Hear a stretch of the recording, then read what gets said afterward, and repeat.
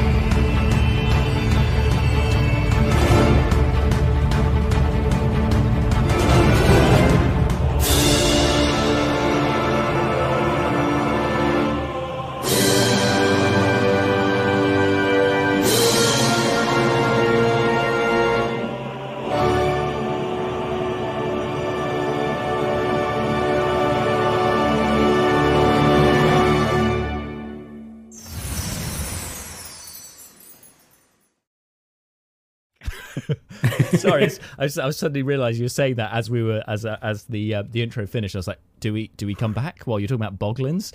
Is it? Yes. Anyway, boglins. We're back. Boglins are back. Gotta love nostalgia. Anyway, folks.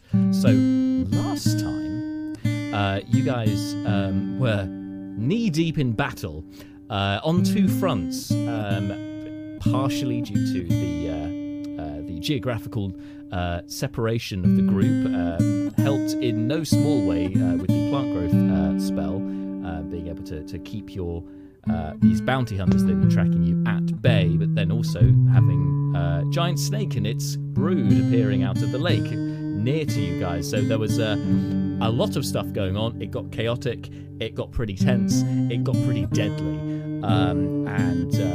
and for some it got very frustrating as well, with Neris being essentially hand soloed by this unique magic item, Cadence's graphite slate, which, yes, is kind of like Tenser's floating disc, or as James so eloquently put it in the Discord chat, Tenser's disc of bondage, or Tenser's bondage disc.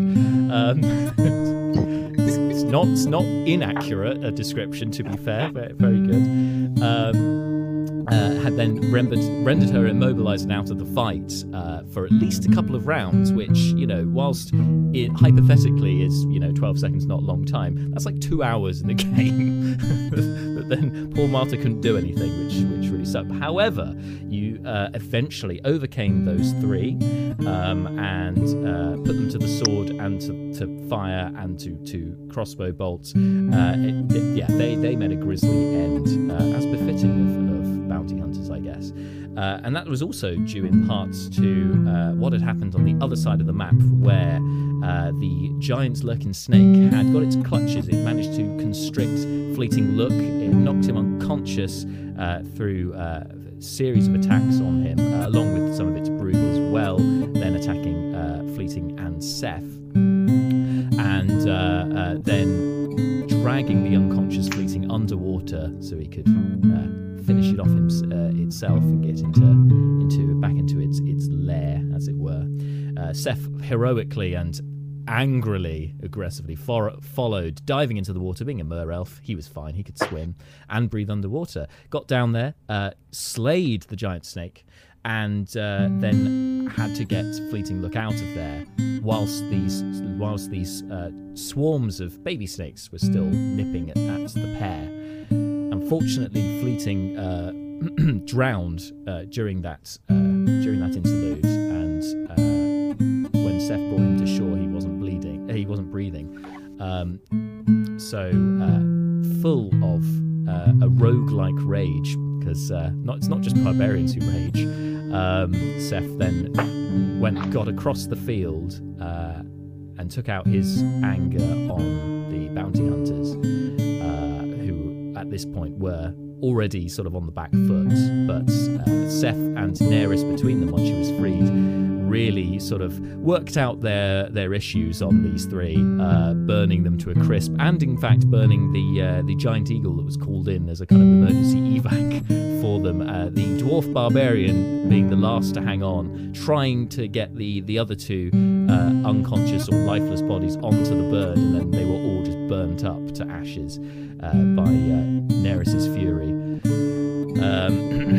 While this was all going on, Brina and Malar were desperately trying to get across the field, and they were also being nipped at by these swarm of snakes. Malar succumbed to a bite. The venom finally got to him, and as a result, he was driven slightly mad and was completely stunned, and was only being able to be brought back in speedy fashion by an intervention from Brina, by praying to Keith to help. He pointed out that pointed her in the direction of a potion of lesser restoration to bring him back from his ailment, which was on the bodies of these three mercenaries, fortunately.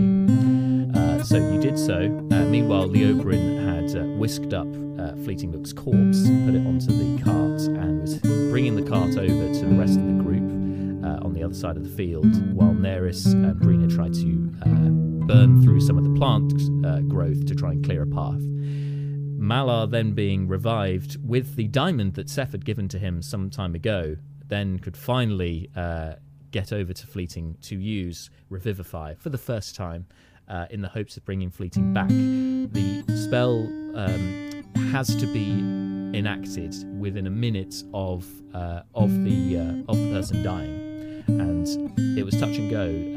In the haste of battle, we're not sure at this point whether it was done in time to save Fleeting Look. So as you guys gather round, and as I said last time, Malar, you do the spell.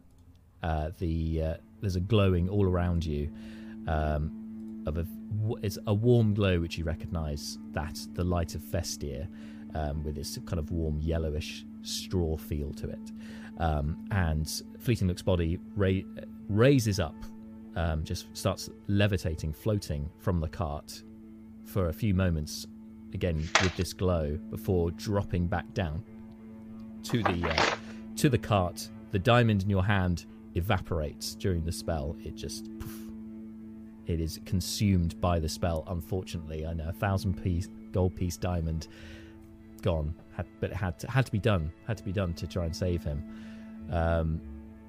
And all goes quiet after this moment. Each of you are there witnessing this, just looking, and some holding your breath, just waiting to see what happens. Thank you, Unflavored Pizza 00, who just followed. I've just got the noise in my head, whoa, which I completely forgot we still had, for following us. Thank you so much. Break the tension with Mario just there. Anyway, you're gathered round, looking at this scene. His body lies still. Can Malar check his neck for a pulse? Sure, go ahead. Make a medicine check.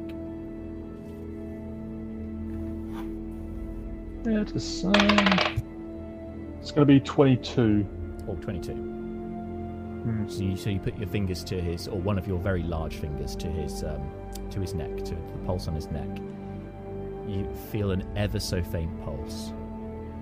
Seems, yeah, it would seem the spell has done what you needed it to do, but he's not conscious currently. He is not in a good state. You also notice... I'd like to... Sorry, go ahead. Go on. I was just going to say, you know, also now the time, but it's getting a bit... It's getting dark. It's not sunset. The sun is setting, but it has not completely set yet. There's still the light. There's still some light left. It's not, we're just reaching dusk. I'll get onto the back of the cart with him. He's not. He's still this side of the veil. I think it sustained quite a damage. Perhaps we should make camp for the evening and see how he is in the morning. Second you say he's alive, I'm just gonna collapse back and go, thank fuck.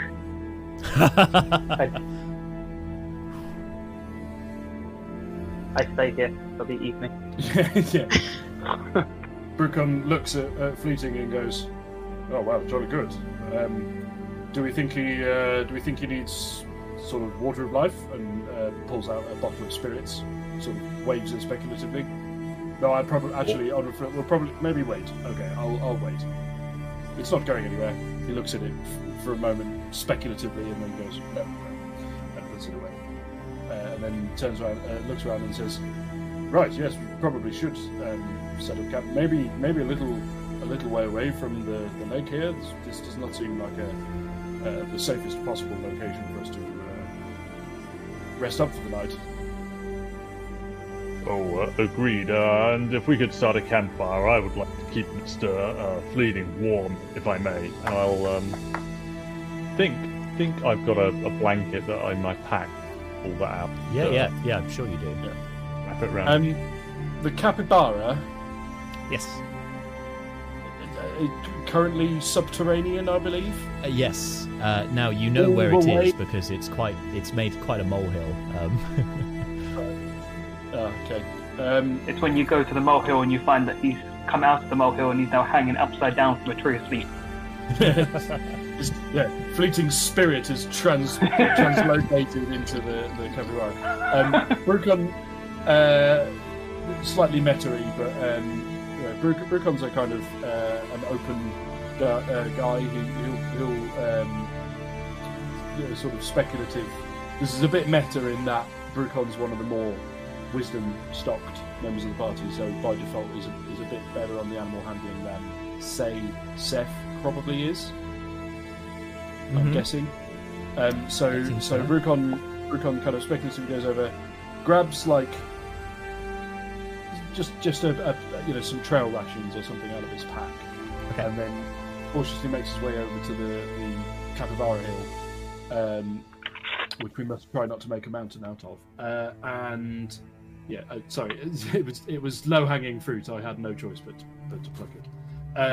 Delicious fruit. He's going to try and sort of see if he can detect any trace of the capybara and maybe coax it out. Yeah.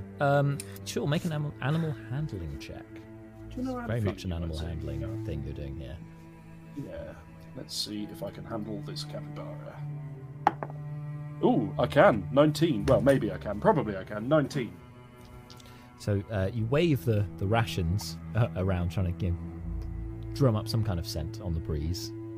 And after a couple of moments, you see some of the earth part, and a very large nose pokes out with fur sort of mouth. It is revealed as well, and you hear.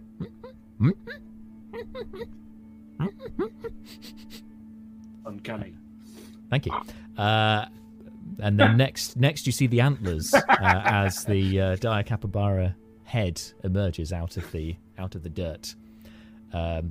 And if it wasn't for the fact that you're so close to this thing and you're very much aware of its size, it would appear, by all intents and purposes, other than the antlers, to be, for a moment you kind of catch yourself thinking that this is just a regular-sized capybara or a guinea pig, and then it comes out, you're like, Jesus Christ, this thing is huge. And yeah, it comes up to you tentatively, and then stops a polite distance from you. Okay. Brucon will produce some more trail rations of the type that he seems to like. I say he. We're assuming it's a he. Don't know. But while Brucon is up for trying many things and has had many wild experiences in his time, he has yet to try to sex a dire capybara, and isn't about to start doing it now. So we're gonna go with it. Brucon turns towards Seth's prostrate form and says, "Seth, I don't suppose you know what Fleeting Look happened to name this mount of his, do you?" He actually never told me. He doesn't talk too much, even when it's just that. Yes, that's fair. Okay. Well, I'm going to call him Friendo, or it Friendo. Hello there, Friendo. Would you like to come with us? I have more treats. And Brucon sort of gets a bag of capybara dreamy equivalents and rustles them. It looks at you for a moment, kind of cocks its head to one side and sniffs, and it can smell the rations that you're holding, but it then seems to, in a way that you wouldn't have anticipated, you wouldn't have anticipated a creature like this to have this kind of emotional range, that it kind of looks past you to the cart and sees the prone form inside, and then looks back at you. You can see a flicker of recognition in its eyes, and it starts sadly moving over towards the cart. As it goes by Brucon, he sort of puts a hand out and pats its flank and goes, "There," and goes, "Okay, well we've got Friendo here. Shall we? Let's make a move." No. I feel like no. Can we wait for No. 5 minutes? Seth, you can swim. You need to go get Fleeting's hat. I was actually going to go for the hammer as well. Yes, Hammer, it is- very good point. Yeah. It is in fact also hammer time. Yes, you're right. you mind if we stick around for 5 minutes?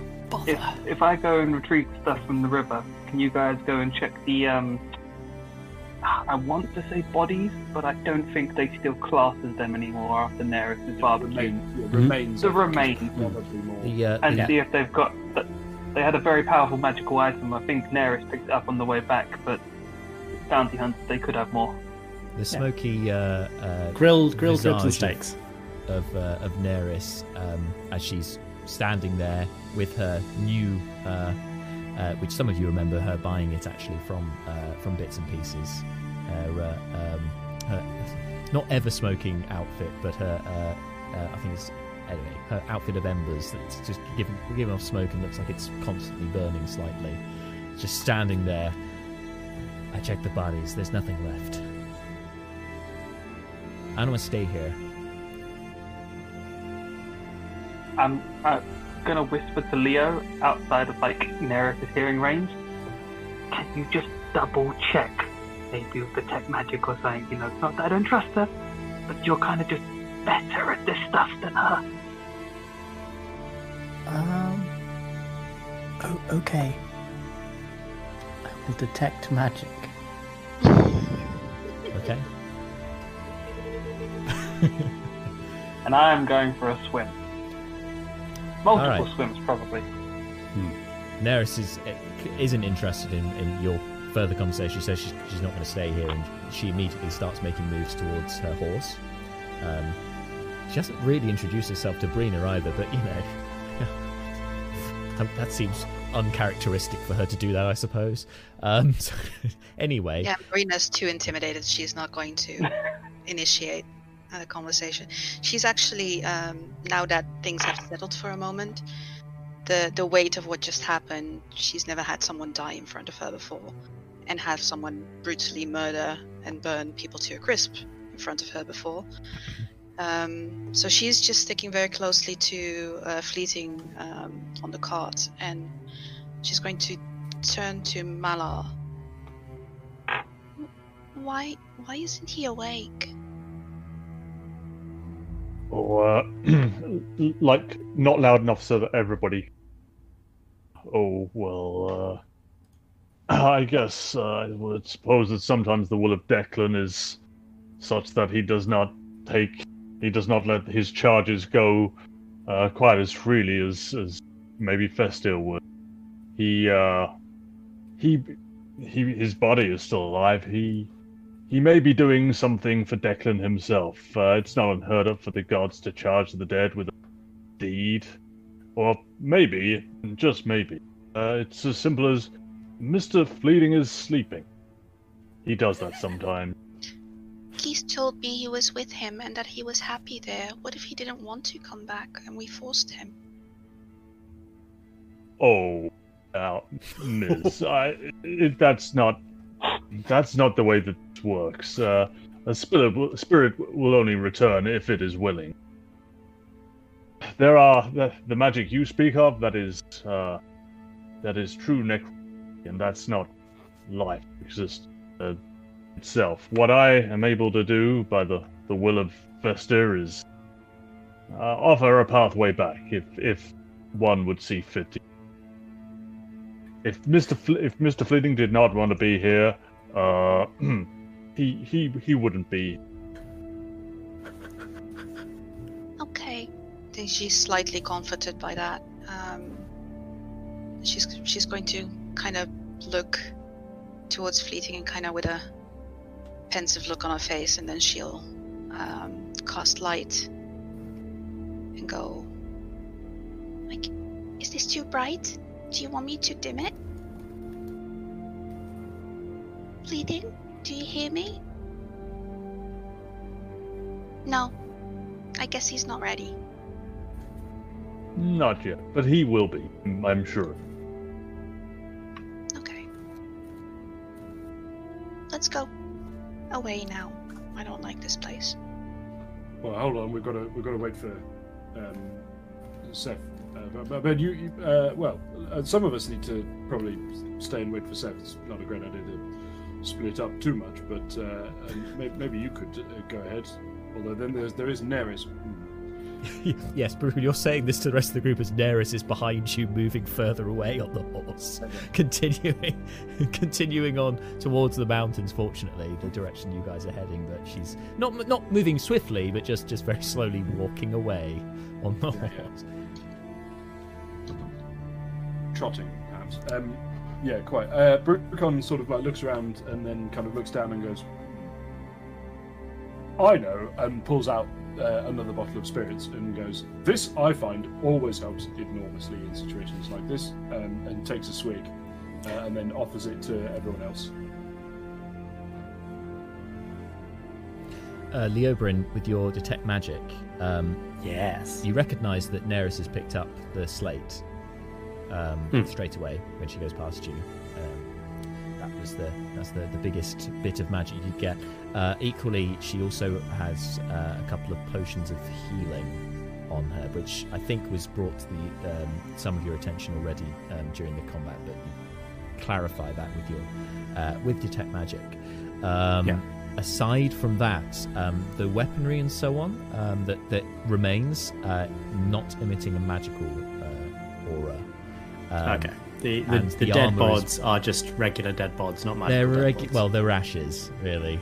Yeah, but it's not like someone's got magical pantaloons that have not. No, away. It appears not this lot. It appears that they were a bit deficient in the old magic item department. Okay.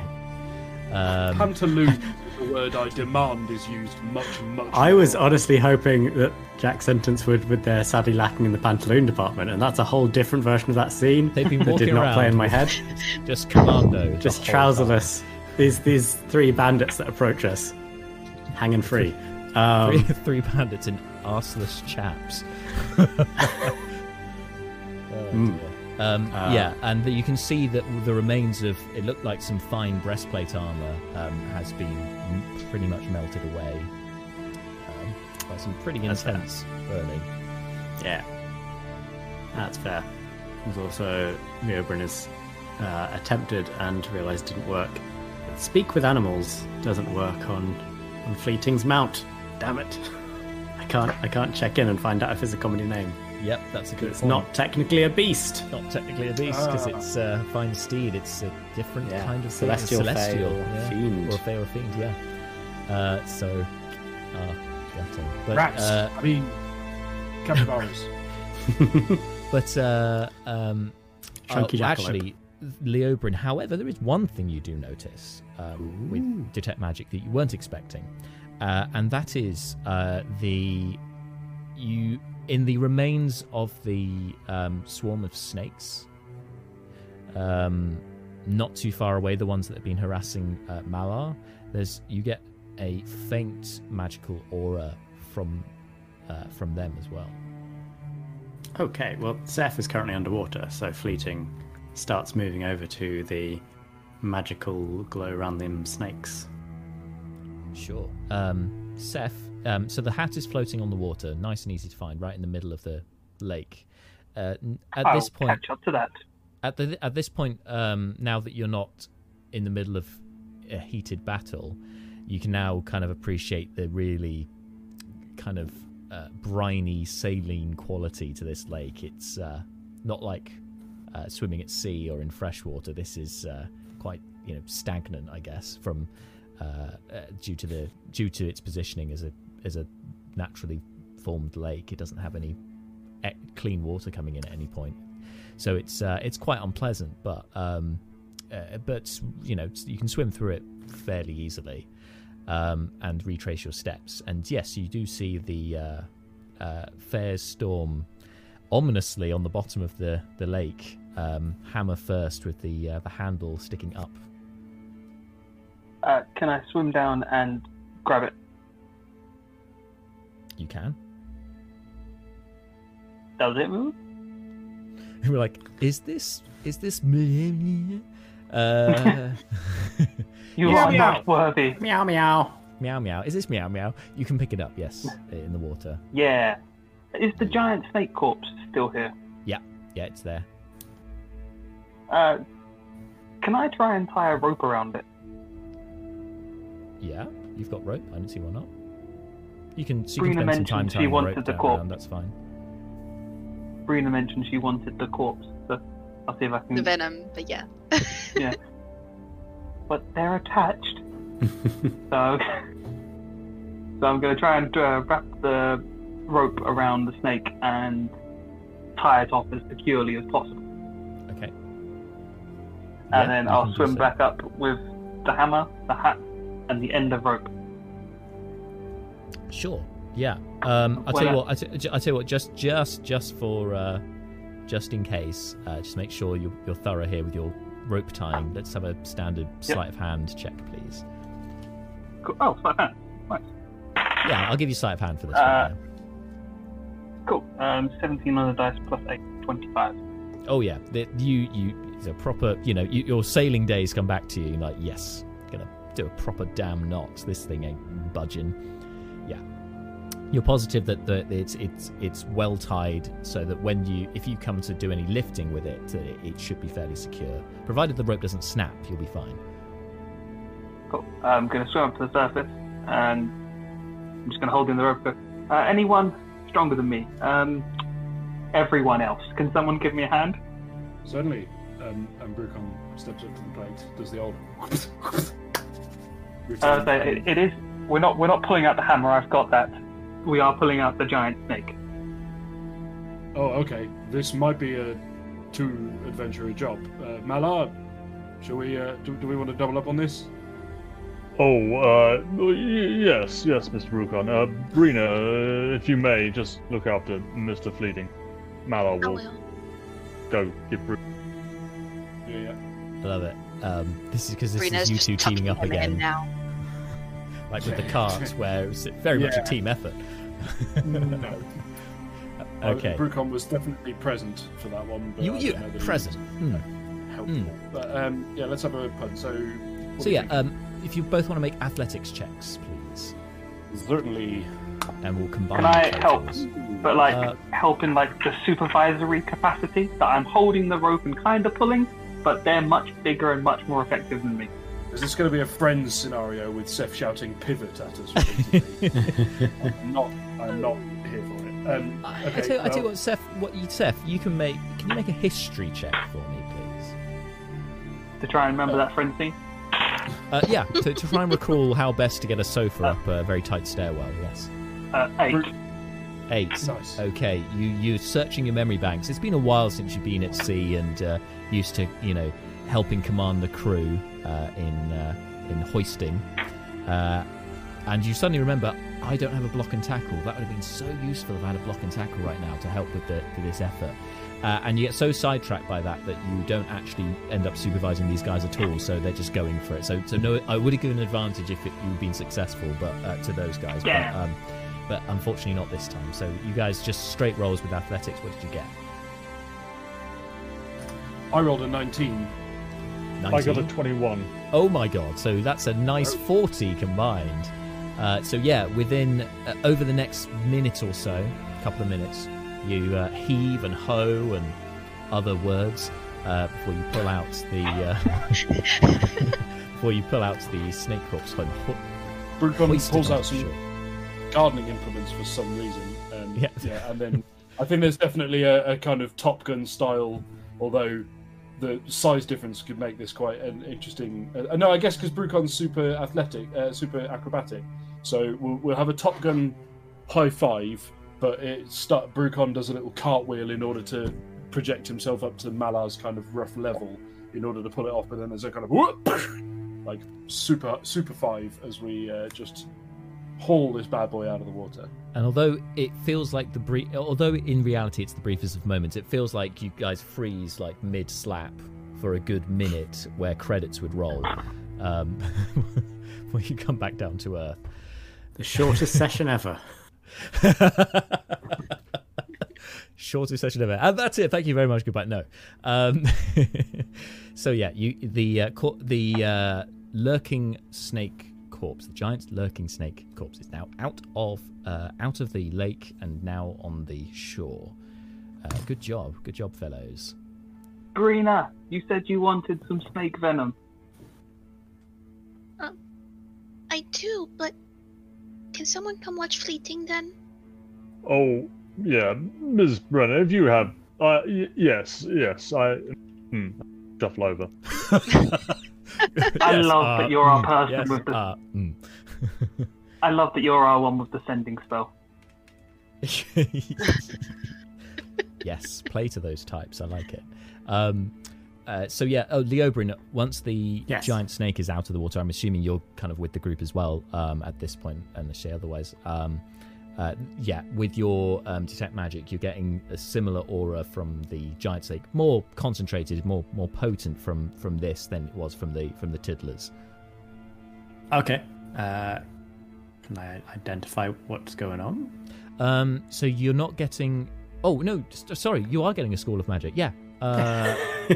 Sorry, you're not getting a School of Magic. No, of course for this you would be getting a School of Magic. It's you're getting some evocation. Evocation. That's what you think you're getting. Yes, because I can't think of anything else that's more appropriate. Evocation is like fireballs and stuff. Yeah, that's like fireballs. Pure elemental stuff. So you're getting that, and then it kind of changes to something else that's more appropriate. Smooth. Changes it to something slightly better. I mean, if you want to tell me, you're not getting a specific school. I don't think it works for a specific school that I can think of right now. So you're just a general magic aura. Okay, if they were created, conjuration. No. If they were transmuted from one form to another form, transmutation. No. Were these snakes the dead magical and are aura now you're alive? getting, I should say, rather than a magic school, I can't because there isn't really one, but the magic aura you're getting is concentrated around the face, around the maw, around the teeth. It's the venom. It's the venom. Okay, so Brina, when Mala arrives, she'll just kind of point to Felian. He's not awake yet, so take care of him. And I'll just start walking towards the others and the snake. Brina, you're wanting the venom, right? It appears to be possibly, well, it's definitely magical. Yeah, I figured as much. I think it's useful. And I'm just gonna run over to the teeth, and weirdly, she's much more comfortable with that giant snake in her face than she is with the burned remains of people. And she's gonna walk straight up and do you need me to roll something for like figuring out how to harvest this thing? Oh, Can I sure. assist you? Sorry, go ahead, James. I was just to say, can I assist you in getting the venom? Yeah, of course. Seth has some experience in this. Brina, are there any tools or other kits that you're proficient with? Because I just thought, because you're like the daughter of an alchemist, I don't know if you've got alchemy supply proficiency or anything like that. Let me check. I do have a herbalism kit on me, and I am proficient in a herbalism kit. Herbalism kit, okay. Yeah. Cool. That makes sense. Just that, nothing else. Not alchemy, no. Okay, and or no other kits. I mean, like, because not just alchemy. Let me see. And I guess Seth, similar question to you, really, because Seth's obviously experienced and read with a lot of monsters. But does he have any kit proficiencies or anything like that? He is still learning. I have cartographies, navigators, and thieves. Can I steal the venom from him? Very good. No, I that's think- his father. Okay, Seth, you can either... actually, no, both of you can either make history or survival checks. Your choice. Oh, sorry. To add one more, nature. You can, or nature. Choose one of those three because they can all be applicable to this. As I'm sort of just assisting him, it would just give advantage to Brina. Sure. Yeah, let's go with that. So, Brina. So advantage? With advantage, you can choose which one you'd like to use. Okay, I'll go for either history or nature. They're the same. And that is 19. Cool. With the 19. Okay, so you which check was that? Sorry. That was nature. Nature. Cool. So you've got a fairly good idea of how to extricate the venom from this thing. You recognise, obviously, You do not want to pierce yourself on those teeth, even though this thing is dead. There is a chance that venom will seep into you if you get stabbed. That's how it's transmitted. So you want to avoid that. You know that. And then it's simply a case of getting the tooth away so that you can then access the venom ducts. Which sounds so simple to you. But to others, perhaps not so much. But you're very intelligent, so... It sounds simple to me. I also would probably know that I'm not strong enough to get that tooth out on my own. Yep. However, I would worry to ask someone strong like Malar, because I think this requires finesse. So I would probably ask Seth or Brucon or both. It's a very smart observation. I think you've already got inspiration, otherwise I'd be offering it to you. I do. Okay. Well, Seth is nearby. Well, you all are, right? Because you just heaved it out. Yeah, they're all there, rough in the area. Bart is busy. Brucon's still high-fiving in midair. He's got about another 30 seconds left. Yeah. So I'll turn to Seth and I will explain the theory because I get the theory and what you just told me, and I'll just kind of point at, okay, so this is how it works. The venom glands are like right behind the teeth, but the venom is still very much active even though he's dead. So you need to not prick yourself on the teeth, but the teeth needs to come out. Exactly what she said. I will not deviate. I do follow exactly what she said. And I would like stand from this angle, because then, pulling out will be easier that way and you'll have less resistance. And I'll kind of start pulling out some math equations and stuff like that, and like the physics of it all, and kind of my bookishness is coming out here. And you're seeing this enthusiasm that you probably haven't seen to this degree with Brina before on a subject. Like she's been talkative before, but it's not with this much enthusiasm and gusto and actual knowledge on these things. So Seth is engrossed. He's just entirely paying attention. He's like, it's all super. So as Brina has identified how to remove this tooth, you can have advantage on your check to remove it. So so for this, I think it's going to be a survival check, like I said, with advantage. Okay. Survival. A nice +0. Oof, advantage is going to pay dividends, I hope. Yep, so I've got 7 normal, and then with advantage I got 17. Nice. There you go. That is the pendulum swinging there. Advantage. The power of knowledge. Advantage is so much better than having a +1 or a +2, right? Or can be. Okay, so with a 17, yes, you can gradually, carefully with your dagger cut round the top of the tooth, right into the gum, and eventually, you just puncture enough holes, and then can eventually just kind of crowbar it out with a dagger. That kind of getting a bit of leverage to hoik it out. Words today. With a little bit of a crack, a tooth comes free, and you can now, a little bit of venom drips down. You can see the duct behind into presumably a venom gland. Okay, now be very careful, and I'll pull out a few vials. Okay. And so you want to press that against it, like in this direction and that way, so it all squirts inside. But don't get it on your fingers; you will lose that finger. I think. I don't know what it does. It's not going to be good. I'm going to take out a second pair of gloves, put them on as well. Very good. Yes. And try and fill the venom up into the vials. Cool. So take a vial. Make a dexterity check, please. Just a dex check? Just a dex check, yeah. It's alright, the DC's not as high. 14. Yeah, 14's enough. So you're a little tentative at first. With two sets of gloves on, you're having to think a bit more because the feeling isn't quite there in your fingers as it would be, with bare skin. But you're okay. And yeah, you manage to get, you fill 2 vials of venom from that. 2 little vials of venom. Can I take what is it? Sorry, is it gone? I'll remember words in a moment. It's okay. It's okay. It's been a long week.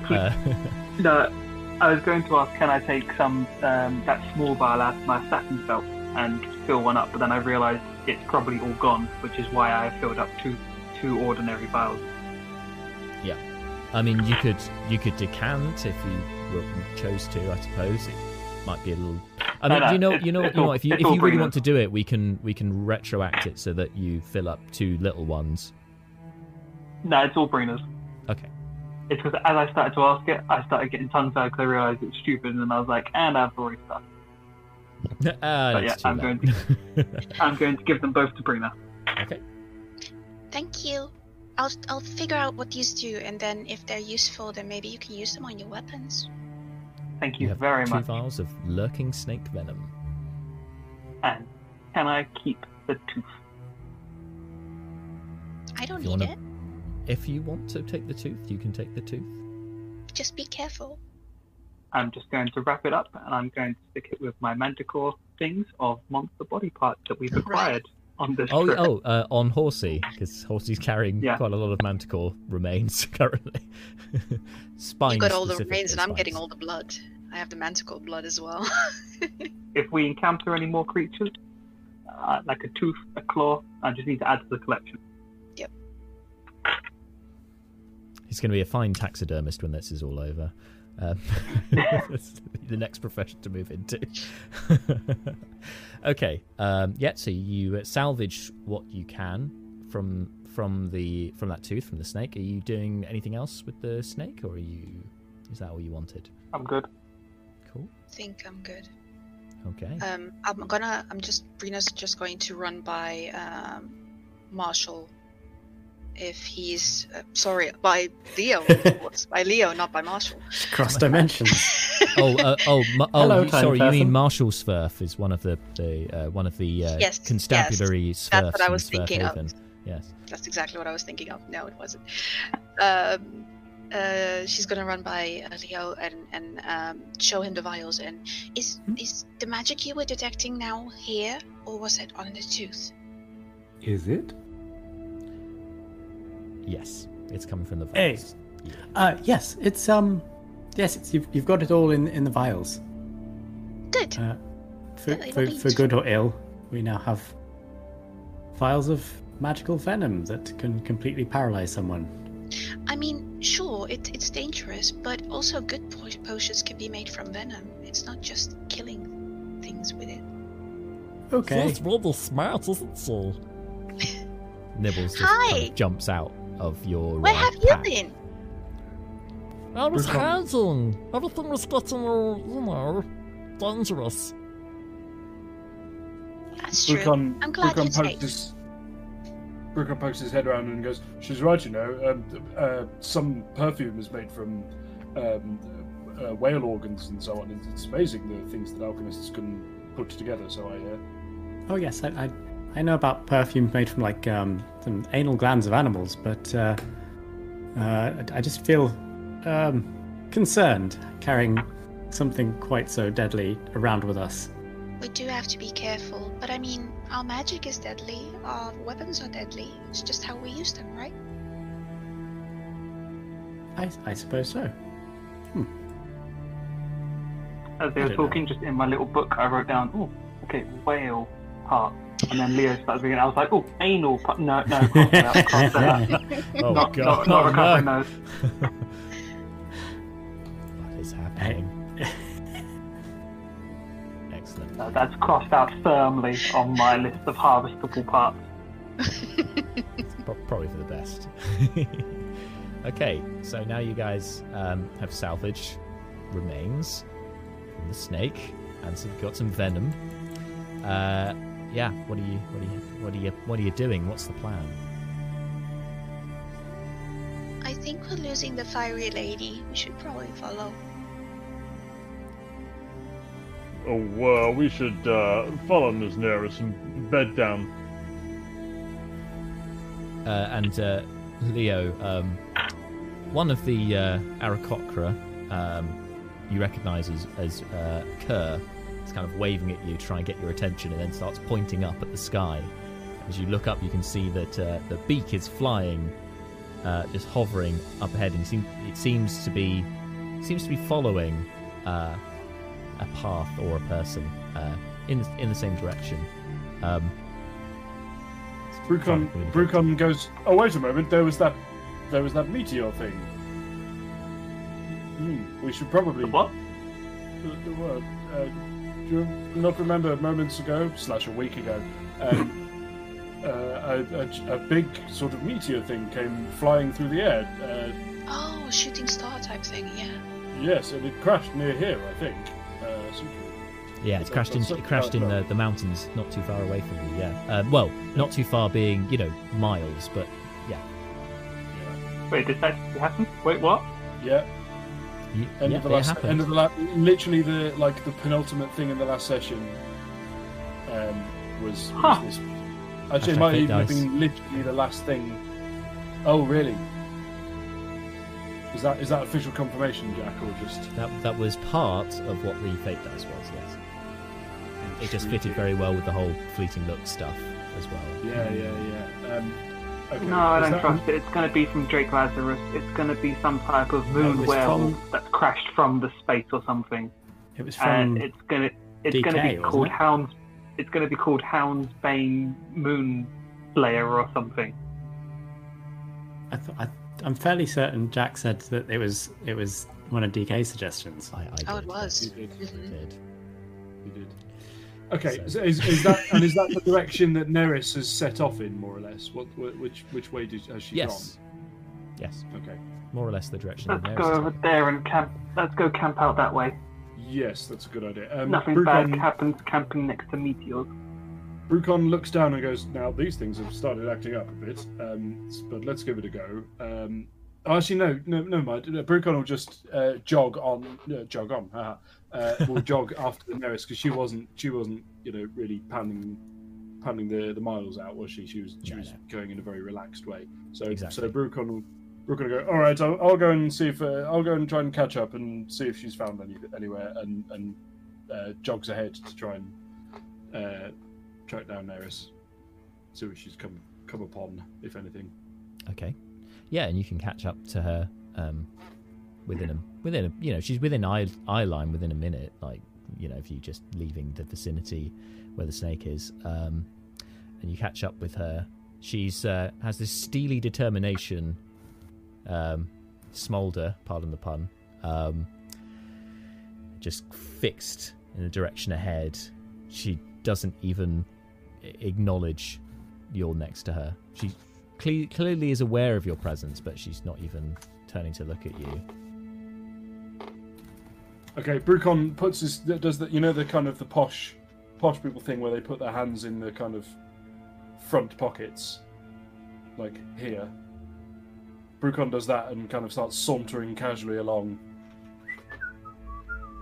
like that, and just kind of. He's mooching along without a care in the world, seemingly, but also scanning around to see if he can spot anywhere that represents a reasonably sensible place to make camp. This is probably a good strategy with you being up there with your dark vision, and obviously Neris, because it's during this time the sun is set behind the mountains, which kind of skirt along both the north and west. They're heading sort of the range goes in a northwesterly direction, so southwesterly, should I say, from there, but to the north and to the west are mountains. Yeah. And now with you up front, just by with your casually walking alongside with Neris, over the next sort of 30 minutes or so, as you guys continue that way, keeping an eye on the horizon, you can see that there's more of a build-up of rocks and small hills, foothills and so on. It seems that you're approaching the edge of the mountain range, so you things are going to get a little bit trickier underfoot if you go on longer than maybe another couple of hours. In fact, it might be too difficult for the cart. How far are we from the crash site? The crash site. I mean, you saw the meteor crash into the mountains, so it's fairly far from you. You can see where it hit, and you've got some sort of smoke coming up from where it crashed into the mountainside. But it's going to be hours for you to get anywhere near that, just due to what do you call it? Basically, it's quite high up the mountains. I'm losing my words. Do you know what I mean? The altitude. Yeah. Yeah. Cool. Shall we crash here for the night? Get a start in the morning, nice and early. There are several crags around Brucon. You can see up ahead. You could probably find one of those to hole up in, literally. Okay. Are we all caught up now, or are Brucon and Neris still the vanguard? You're ahead, but the others can see you. They're just a little bit behind with the cart and stuff. You're not going at any kind of pace to outpace even the cart, so yeah, they can keep with you. If you wanted if you wanted to be away from the group with Neris, that's fine. No. I was just trying to get an idea of the kind of the sequencing and stuff. Another whoa! Brick the Simp, thank you for following us. I don't know what I've done today that suddenly the noise is back on, but oh well. We long resting somewhere? Yeah. So Brucon looks out for the most plausible resting spot and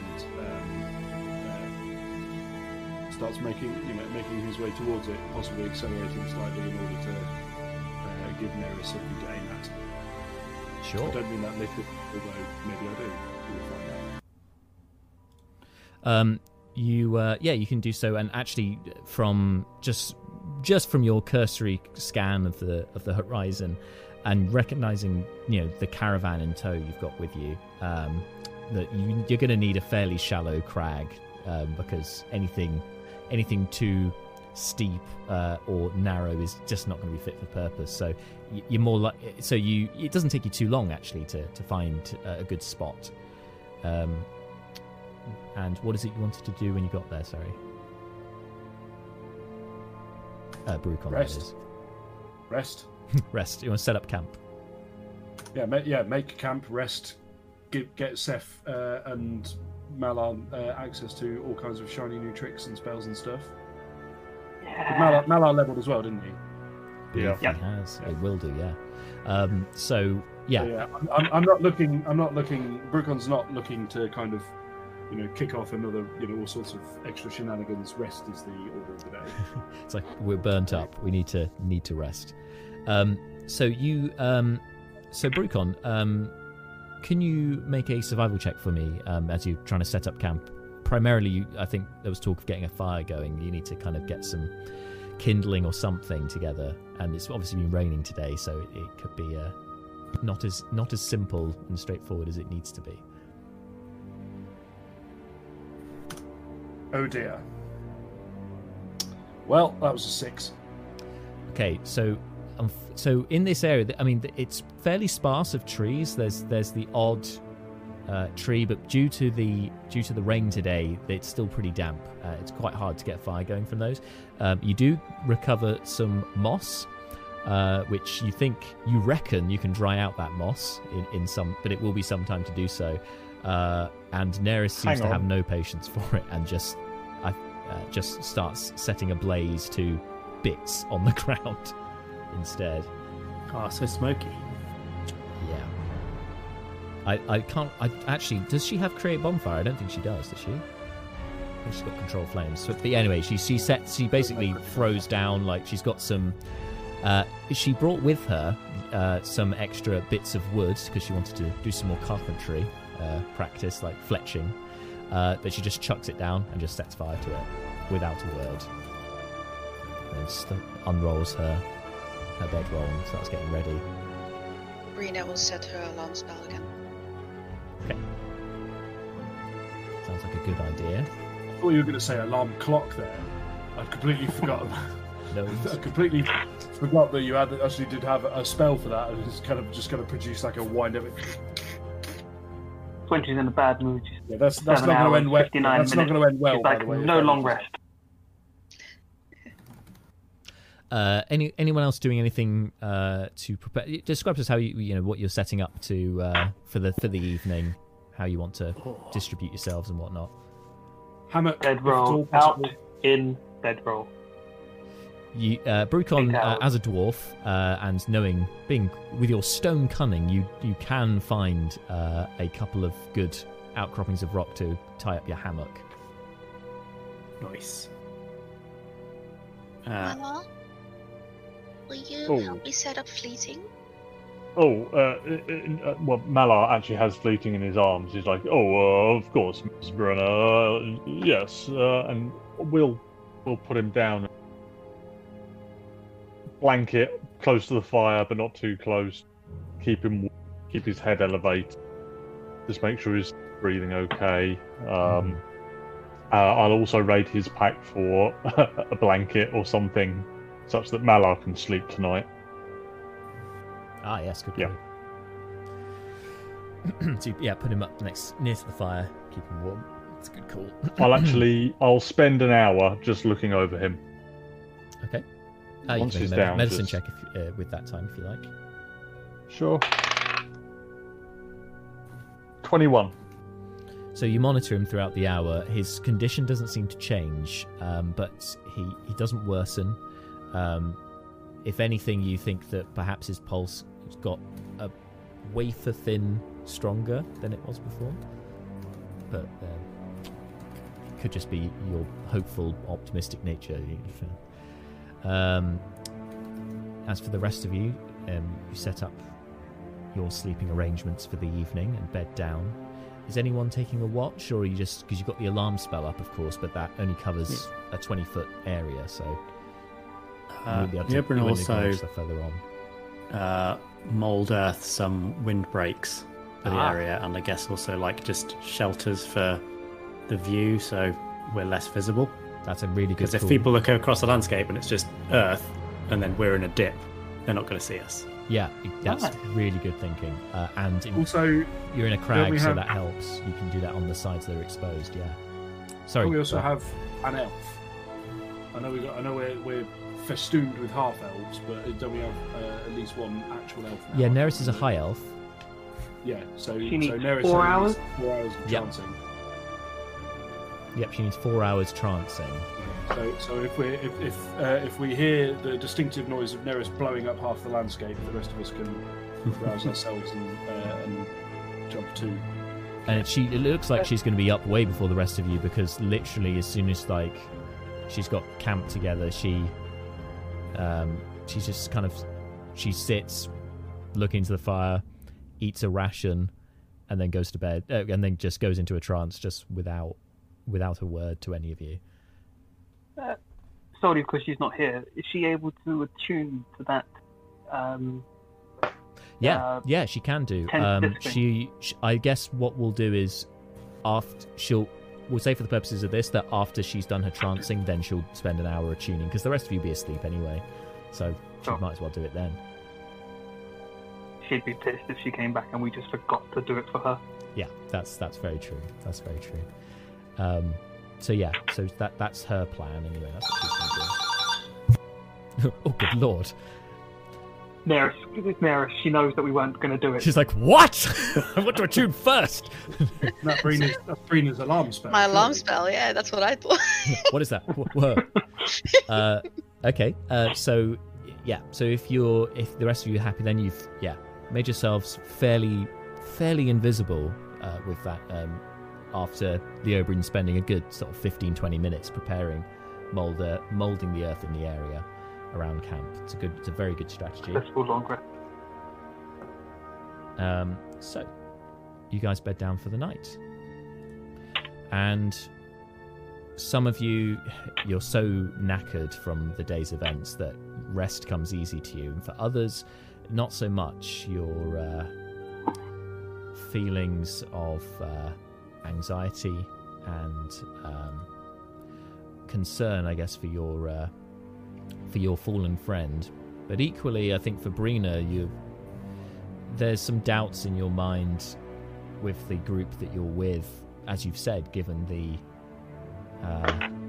not only seeing the brutal nature of what happened to your friend, but also how brutal some of these people you're now spending the night with are, how cold, in fact, they murdered essentially these fellows. Yes, they were enemies. Sure, you get that. They weren't on your side. They were fighting you, but yeah, them being struck down and burnt to a crisp after they had surrendered was a bit, that was a bit troubling for you.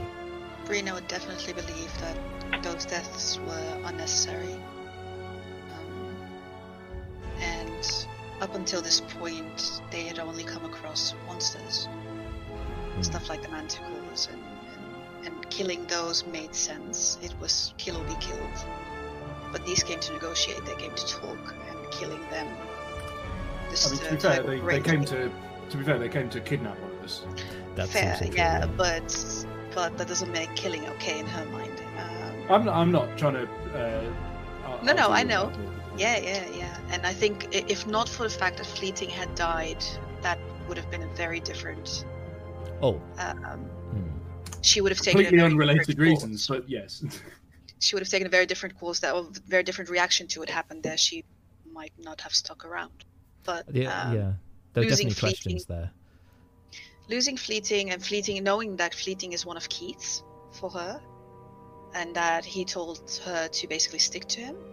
Okay, he's not okay. He's barely alive, and she needs to make sure he is okay before even deciding on the rest.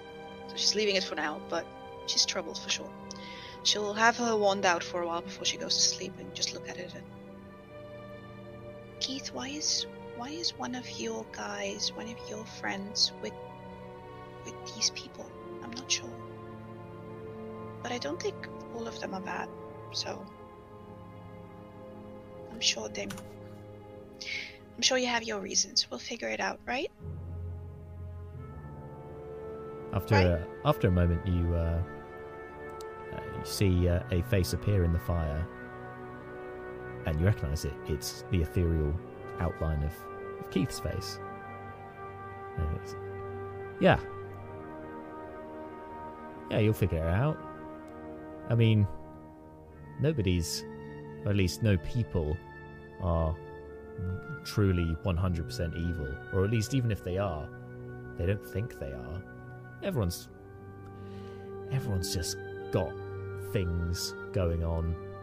Nobody's born evil necessarily,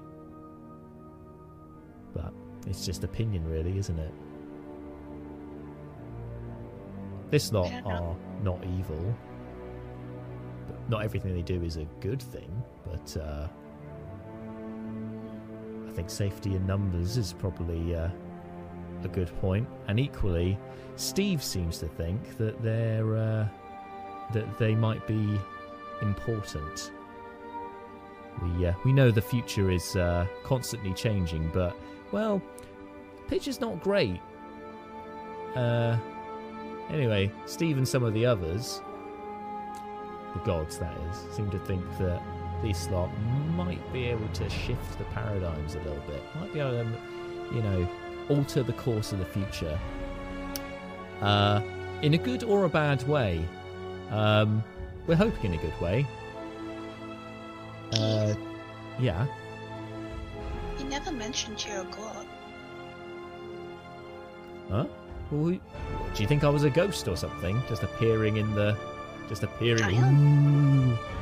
I mean, I can make magic appear, or make fire appear in my hands. Maybe that was just a trick you could do. I don't know. Well, maybe I am just a trickster. Maybe none of this is real. But if I'm supposedly, the god of truth, as they say, then I guess you have to take me at my word. No, I believe you. You just never told me. No, it's true. I just it never came up in conversation. Just we've all got our things. Pray and worship and stuff. What? Sorry. Do you want me to like pray and worship and stuff? No, don't be silly. That's Good. look. Some of them really get off on that. That's not really my thing, to be honest. Like, I mean, I've approached you. We just leave it at that. We don't need I any like fuss. you, but Well, great. thanks. But yeah. You helped, I guess. As of actually, I think I said it to Fleeting. Actually, oh, he's fine, by the way. He's been talking to some pygmy Goliaths. It's a long story, but what I said to him was that out of all of your lot, the one got a big question mark over is his best mate. There's something I can't quite see with him. I don't like how Fleeting suddenly didn't have lycanthropy anymore. Oh yeah, he was a werewolf for a bit. I don't know if I told you that. But anyway, he got cured of it, and I have no idea how that happened. I didn't witness that. That seems awfully odd. But I know he was with Seth, his mate, when that happened. So, I would keep an eye on him. But Fleeting seems to think that he's fine. He's on the level. So I wouldn't be worried. Do you think he used one of my potions, the one I'm looking for? No. I think if that was the case, we would have known about that. I don't know. I think it's something beyond the laws of the natural world here, and beyond the things that we created. Yes, that's right. There are things outside of the god's existence. I know, it's weird. Bad things? Usually, or we say they are, but as I said, it's opinion really, isn't it? He's a bit too murderous. I don't like that. Well, at least he's on your side, I suppose. He does help me. Yeah, I was going to say that. He helped me harvest the snake, and that was dangerous. He didn't need to do that for me. Well, if it's any consolation, right, Steve told me that he did a little test for this lot to see if they were ready for what was to come, right? And if it's any consolation, out of all of them, right, who would you thought would have survived that encounter, right? Who do you reckon? Who do you reckon would be most likely to make it out of that in one piece? Ulgon. Yeah, you're right. Cool. Well, no, you're not right. He had a bit of a moment. I think he was pretty done, actually. So was Seth. Seth went. Unsurprisingly, the guy in the rough was. He's got his usefulness, sure, but in a straight up fight with a giant, he was not in the best of places. No, it was the old priestly boy there and Fleeting. They were the two who seemed to be faring the best in that little skirmish.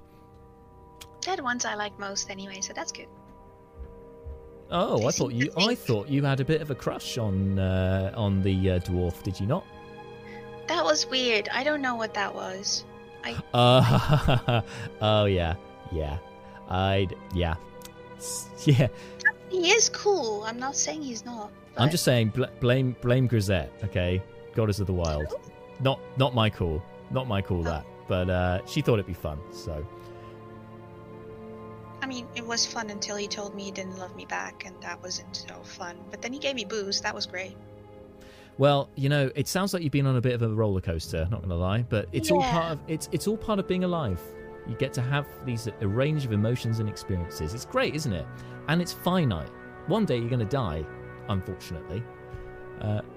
But what it means is because life is short, it means that, you humans and humanoid races have this, you have this intensity because you look like this fire I'm in right now. The fires that burn brightest burn for the shortest amount of time, generally. And we kind of feel like that with you guys. That Matt Mallar's a bit of a slow burner, but then he's going to be around a long time. You could say the same with yourself. Gnomes live for a long time.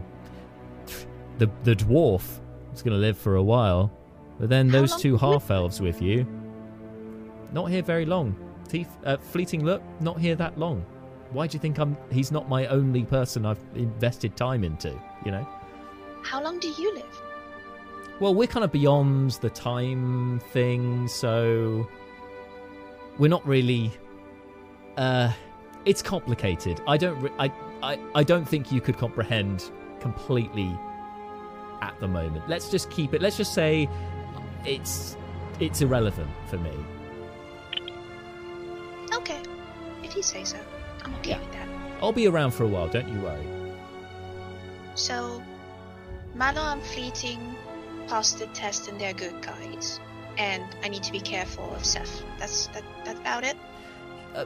Pretty much. I mean, I think all of them have got their baggage. You know, everyone gets things over time. You're in the world long enough, and establish. You know, you build up a bit of a trail behind you. You cast a longer shadow. You know. Seth is there like, I resemble that remark. Do they hear me speak at this point? Do they hear this conversation in the camp? Please tell us, just in front of all of us. Because I'm sitting by the fire in the camp. Well, some of you would be asleep, but it's up to you. I mean, I think Malow's quite a heavy sleeper, if I remember rightly, so he probably wouldn't be aware unless you say otherwise. It's up to you guys, really, if you think that you'd be awake or asleep during this. I'd like to wake up. I mean, what I'll say is that at some point during this little sort of monologue, off in the near distance, Malar probably passes wind. He's out like a light. It'll probably be just as Keith says, "Oh, you know, like Malar, he's long. You know, he's going to be around for a while," and then just yeah. At this point, then, you, Brina, you realise you've been talking to Keith quite loudly for quite some time, and Seth, you awaken at this time, just hearing Brina. It sounds like she's talking to somebody. I'd like to remain not moving. Okay. Make a stealth check, Seth. I think that's fair. It's being rogues. Stealth 22. Okay, I think that's going to beat Brina's passive, so you're fairly concealed. But yeah, anyway, Brina, go ahead. Carry on the conversation. What did we say last? So yeah, I was summarizing that. Okay, so I need to be careful of Seth and. Unfortunately, Seth, you won't be able to hear anything that Keith says because it's only Brina who can see him currently and hear. That's fine. I'll just make a note of everything Brina says. Yeah, that's fair enough. Yeah, I mean, I'm sure he's fine. Just there's a question mark there, and what about Fire Lady? She's scary. She is now. What you gotta understand, right, is that I don't know if I should be the one to tell you this, really, but basically, she has not had a good life. To summarize, she's had some issues with. She fled her home. She was forced to leave by her adoptive parents. Doesn't really know much about her actual parents, but her adoptive parents. She had to leave, being chased by those red mage guys. Oh, I don't know if you know who they are, but anyway, bad people. And she went over to stay with her uncle and her aunt, and then her aunt got kidnapped, and then she got kidnapped, and then she got brainwashed into accidentally killing her aunt, which is pretty brutal. And then she's gone and obviously had to do the funeral, all that stuff. And then her uncle got beaten up by those three guys, who then came to find you lot. And she's just, and you know what?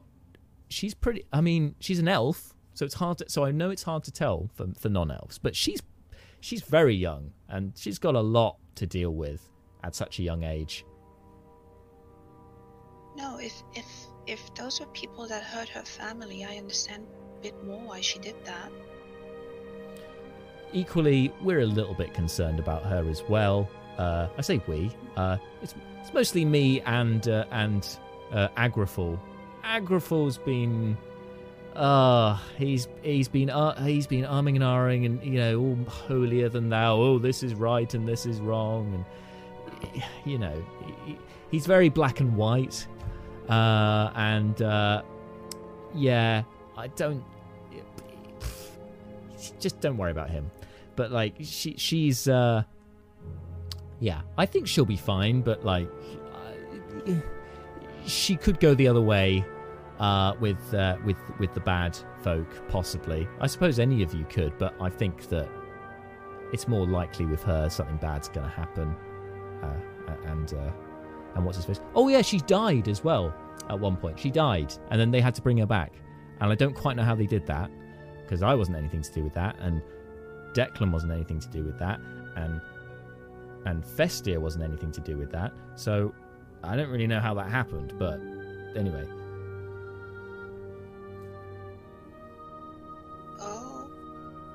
That's a lot. Yeah, sorry, I know that's a bit of an information overload. You know what? I probably should have spaced that out over multiple evenings. That probably would have been easier to digest, really. Yeah, Keith, I don't really know what you want me to do with that. Do what you like, really. Just, keep safe and, go find that tree. Remember, the trunk that doesn't belong. That's important. But these guys are going in the same direction, so you stick with them for now, and everything should be cushy. That's basically the plan, yeah. Okay. I'll just stick around with them, but be careful of Seth and Fire Lady. Okay. Yeah, just I can do that. Be careful of Waterboy and Fire Lady. That seems appropriate, yeah. Okay. Shark Boy and Lava Girl. Yes. Fucking yes. Basically is, isn't it?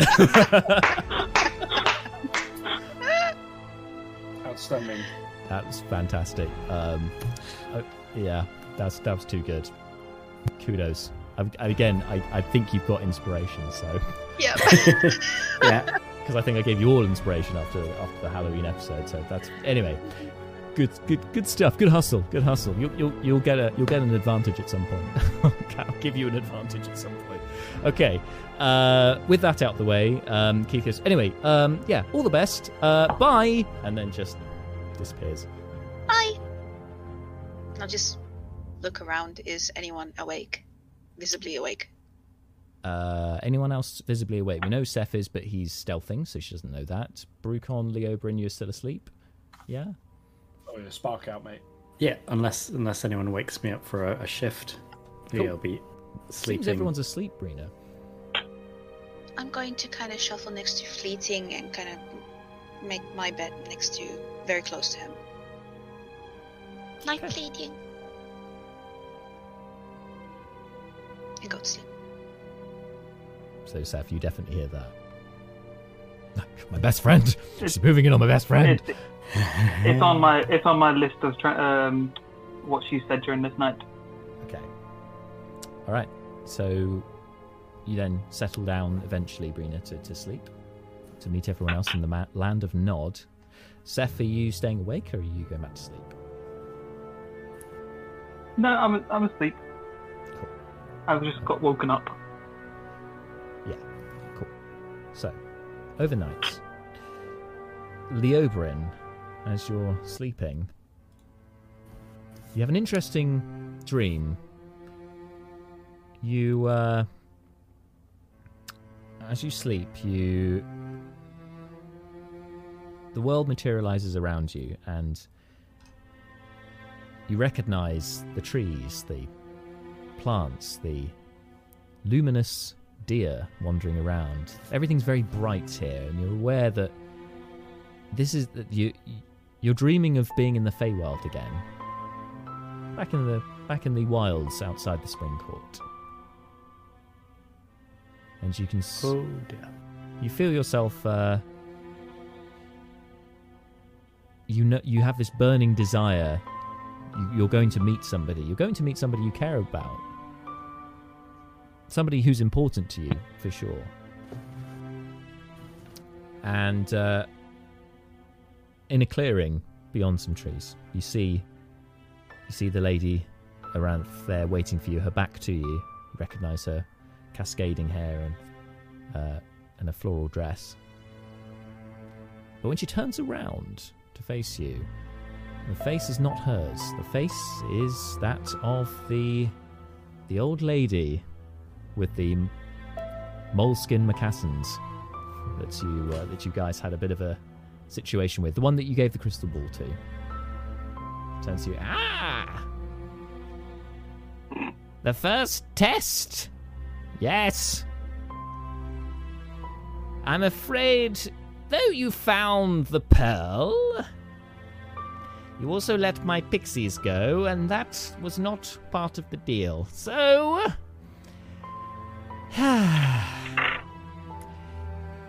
I will give you a second chance, but it is the only time I will do it, and it will only be because my sister has foreseen that you should be given such a chance. Okay, but if it's like letting people stay trapped in cages, I'm probably going to fail again. But I need them. We will get...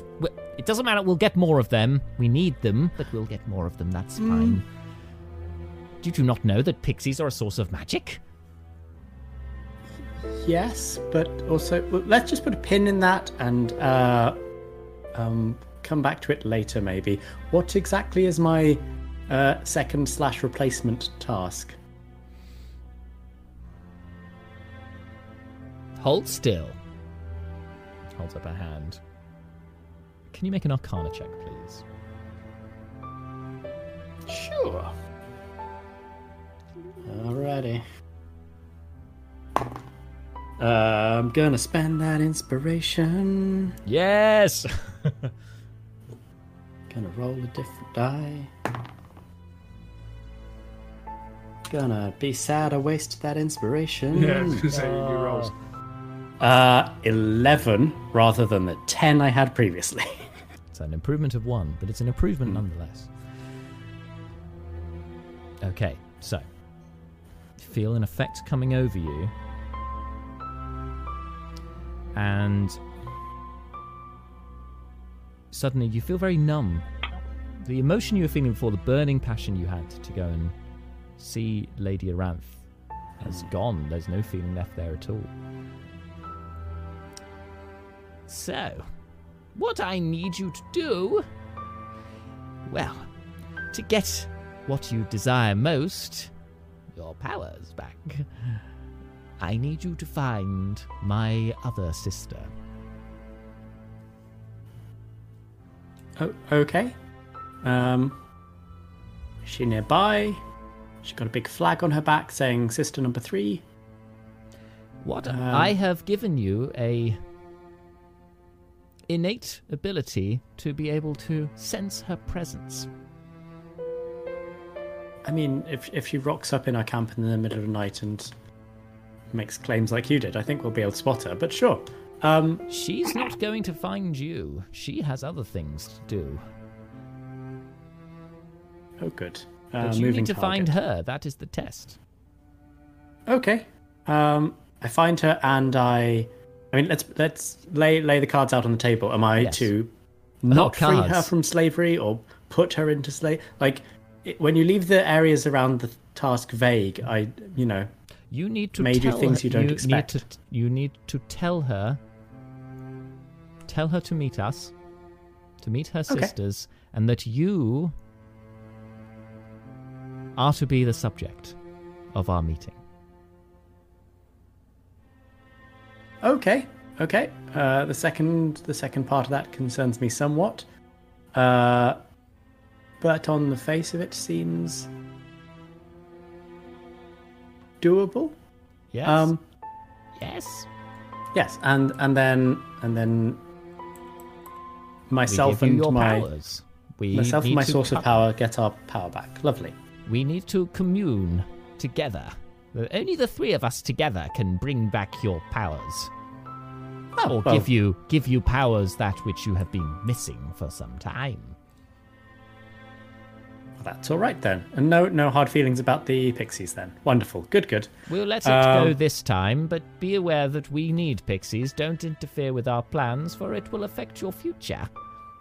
Okay. Just imprisoning other people unjustly equals bad. Young fool.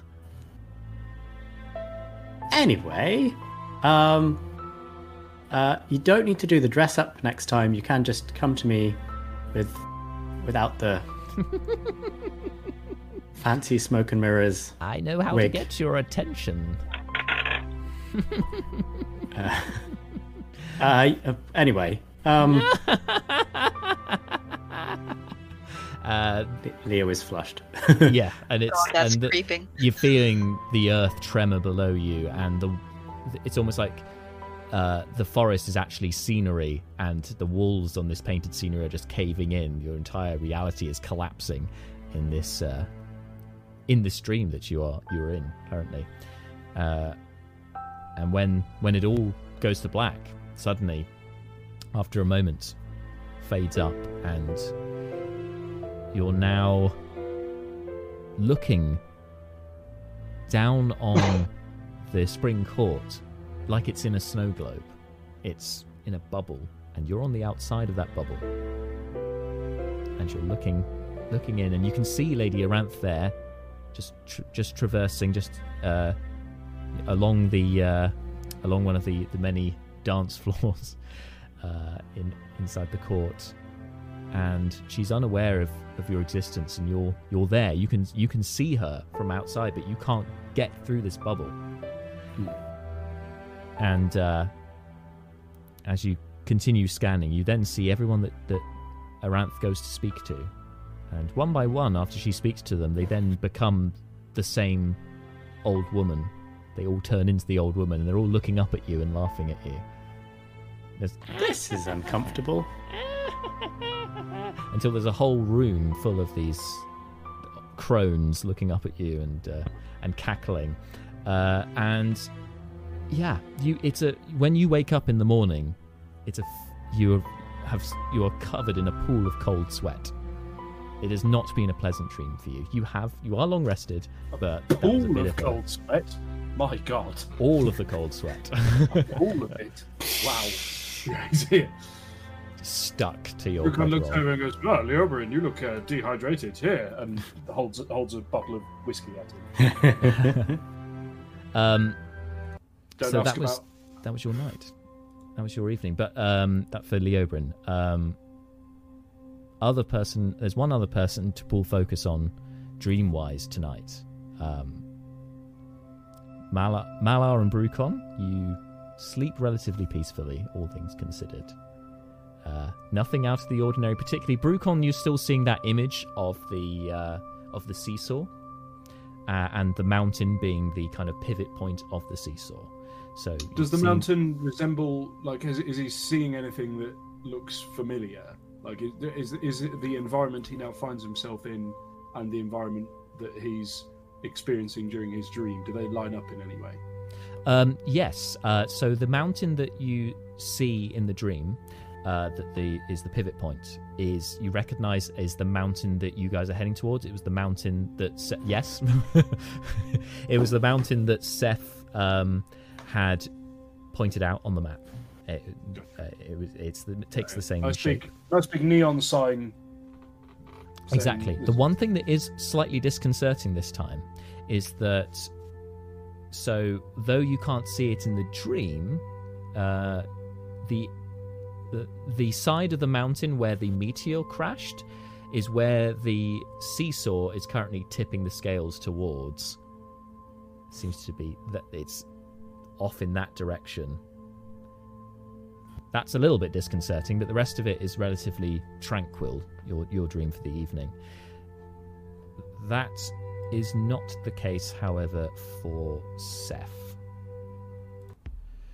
So... such a restful night when nothing happens and I'm awake with everyone. I mean, you think after killing so many people that you'd just be able to sleep soundly wherever you go, but just so used to it. But unfortunately, that is not the case so much. So, your dreams are haunted by what happened with Fleeting Look, your best friend, by your own admission. You start underwater, you're in the lake with Fleeting. The giant snake corpse is there. You've just slain it. Fleeting's there, drowning, unconscious. You're trying to pull him up and he's not moving. And more small snakes are starting to appear from underneath his clothes and armour and starting to kind of envelop around him. And then you hear above you, and you look up and you can see a single dog, dead dog, floating down in the water. And then another dead hound floating, and another 4 or 5 dead dogs, which you recognise are ones you actually slew yourself. The basilisk corpse falls in there as well into this lake, and suddenly the lake is a lot bigger than you thought it was. You're seeing the bodies of humans that you have slain, and other humanoid races that you have killed in your adventures. All of their bodies, one by one, falling into the lake and cascading down into the water. And you hear a familiar voice in your head. Yes, Seth. Yes, my champion. This is but the beginning of our adventure. Yes, you have done well. And other encouraging words like that, as more bodies start cascading into the water. And after a few moments, you suddenly feel the water is heating up. It's boiling. Can you make a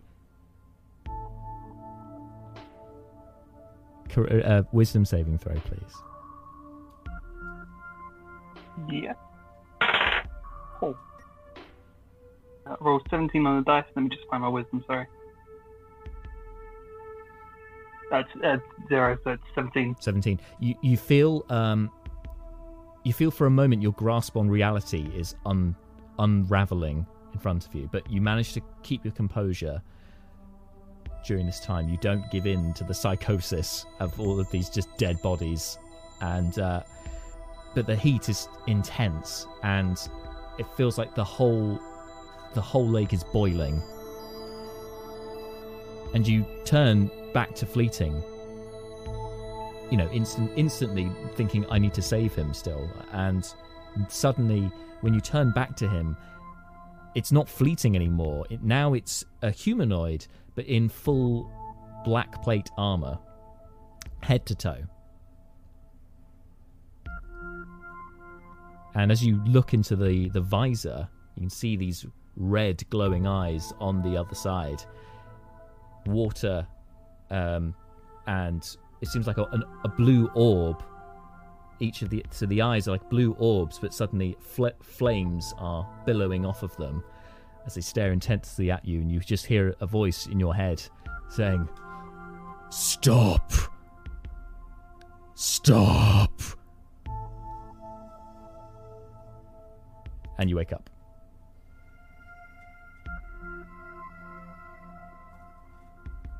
Feeling very hot. You notice when you wake up as well, it's still night when you wake up.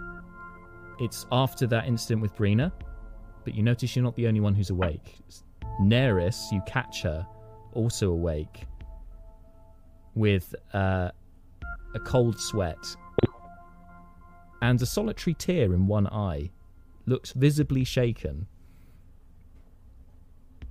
And she kind of catches that you're awake and kind of looks away.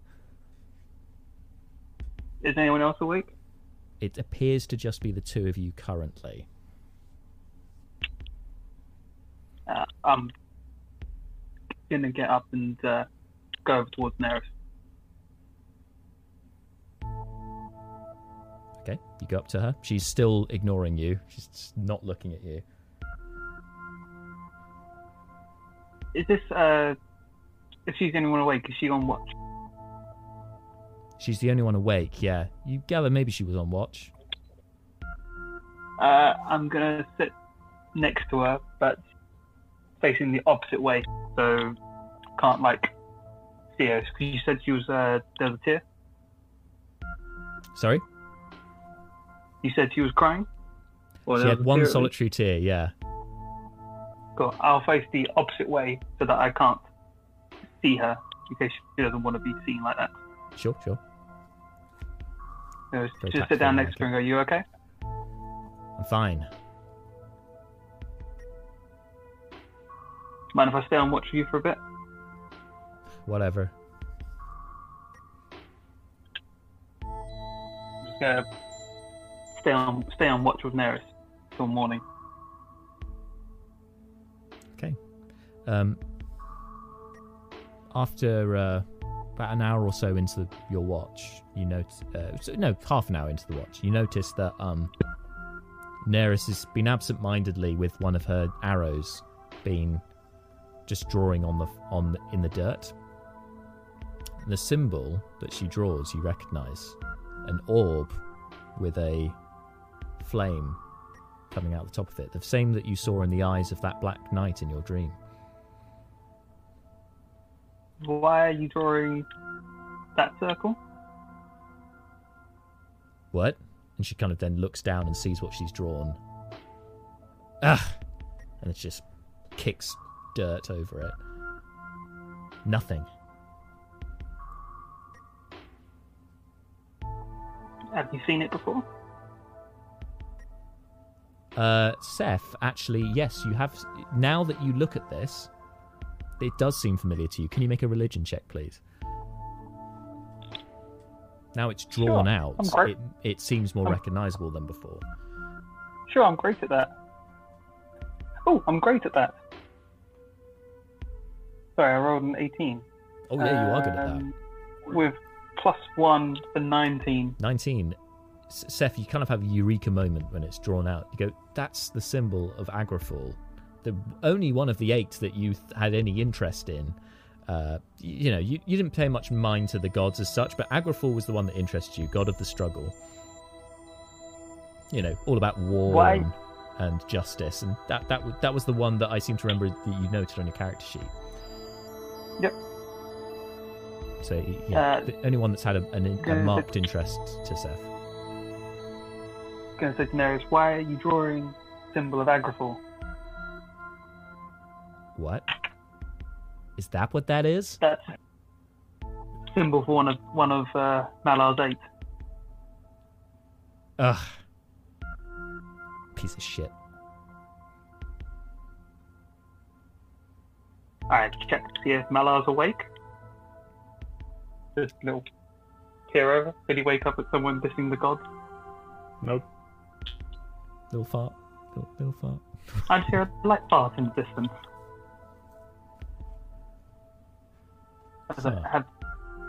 Why are you drawing Agrafall? Have you seen that in a dream? You saw it too, huh?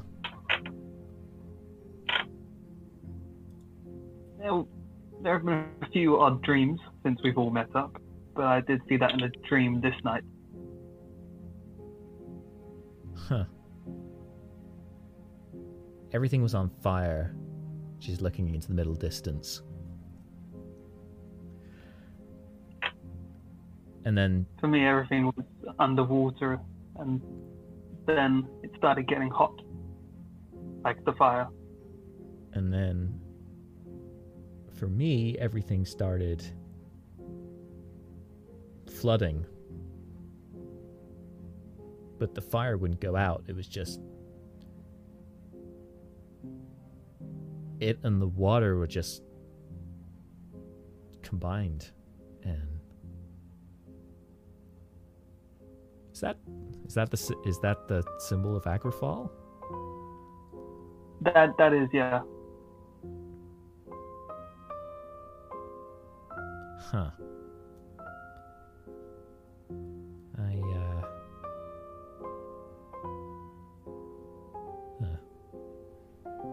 Doesn't really know what to make of it. Well, if you have any more dreams with that, we're always here to talk. Sure. Oh, Counselor, possibly the biggest shock development of this entire campaign.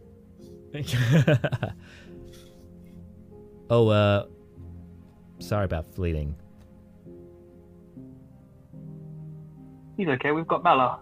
Malar solves all the problems. Who's the who's the little one? She took a potion before. I didn't really ask her name. She's our Malar of magic. Huh. If you have any questions about magic, ask her.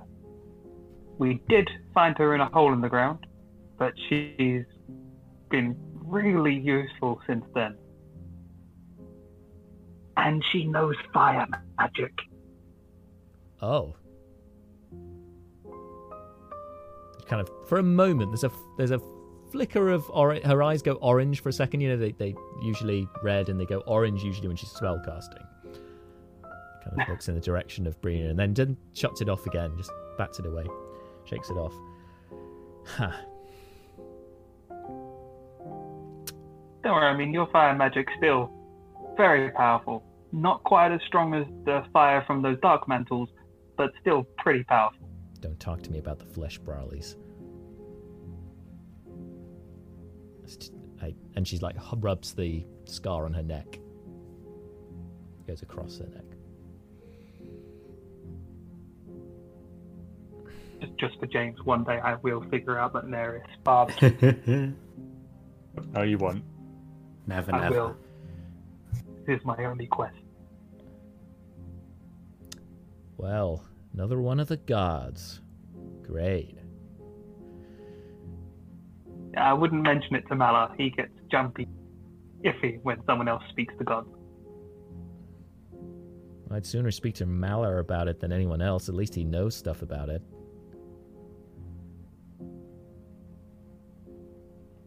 But if you have any questions, if you talk to Malar about it, leave out my drink.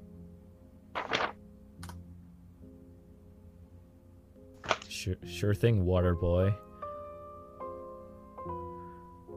I'm going to grab another hour of sleep before everyone's awake, Fire Girl. I'm going to leave and go actually kind of like sleep that. for now. Fine. Yeah. And she just kind of crosses her legs and goes back to watch.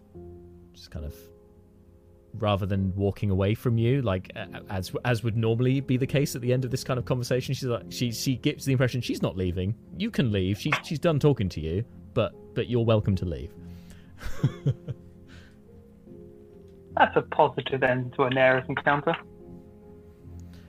Yeah, I almost felt at times I almost went uncharacteristic. I was like, hang on, this is too nice. Bring it back.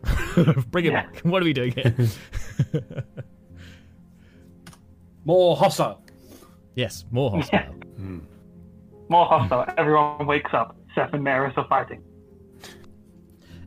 So you can do your watch for a bit with Neris, Seth. Then you do need to get a bit more sleep just to finish off your long rest. You're still feeling a bit tired, but anyway, come the morrow, everyone awakens and you get yourselves ready for the day. Yeah.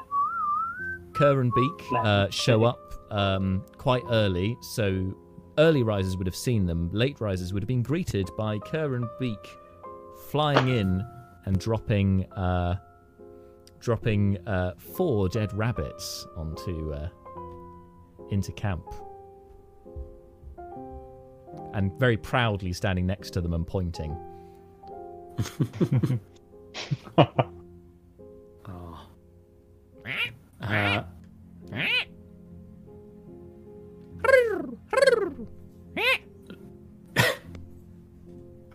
Just in case we didn't get the message. Yeah, Leobrin's making like pleased gestures. More animal hoping noises. they translate into Aarakocra gestures.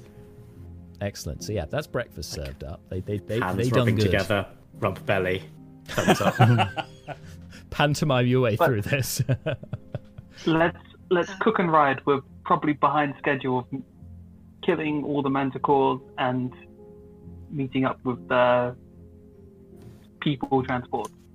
Do we think we're nearly there? Do we think we're now in the kind of the the final approach, do we have an idea of what the kind of distances left Yes, are? Brucon, in fact, you noted before making camp that basically this point that you've holed up in, this kind of crag, is kind of the last point before the incline begins, and the path becomes, well, it's not really a path anymore. You're going to have to traverse some very rocky, uneven terrain, and the cart is not going to get across it. It's plain to see you can't take the cart here. In that case, Brucon is going to switch from his regular threads to his super tasty threads. Nice. If we can't take the cart, what are we doing with Fleeting? You have to build a stretcher for him and carry him between two people. Carry him up. Flop him over the back of the... We still have the capybara. Just flop him over the back of that. Can't I we believe use that? Brucon named him Brendo. Can't we use that disc that Neris found? Neris is like, sure, and then whips out the Yes. slate, and I'm He'd not be really. safe on there. I think Did that anyone bitch did it like this. spend I any time- summon Cadence's graphite slate. It appears next to Fleeting Look, and Fleeting Look fails his strength save. Ironically, well, not ironically, obviously, because he's now a improvised weapon, and then gets slapped onto it and attached to this floating disc. They'll never be more than 20 feet away from me. Great. Did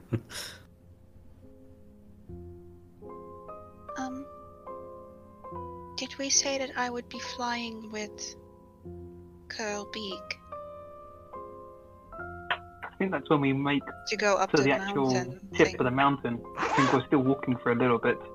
Yeah, we've still got the path. Oh yes, the path, the path. Yes. That's the one. Yeah.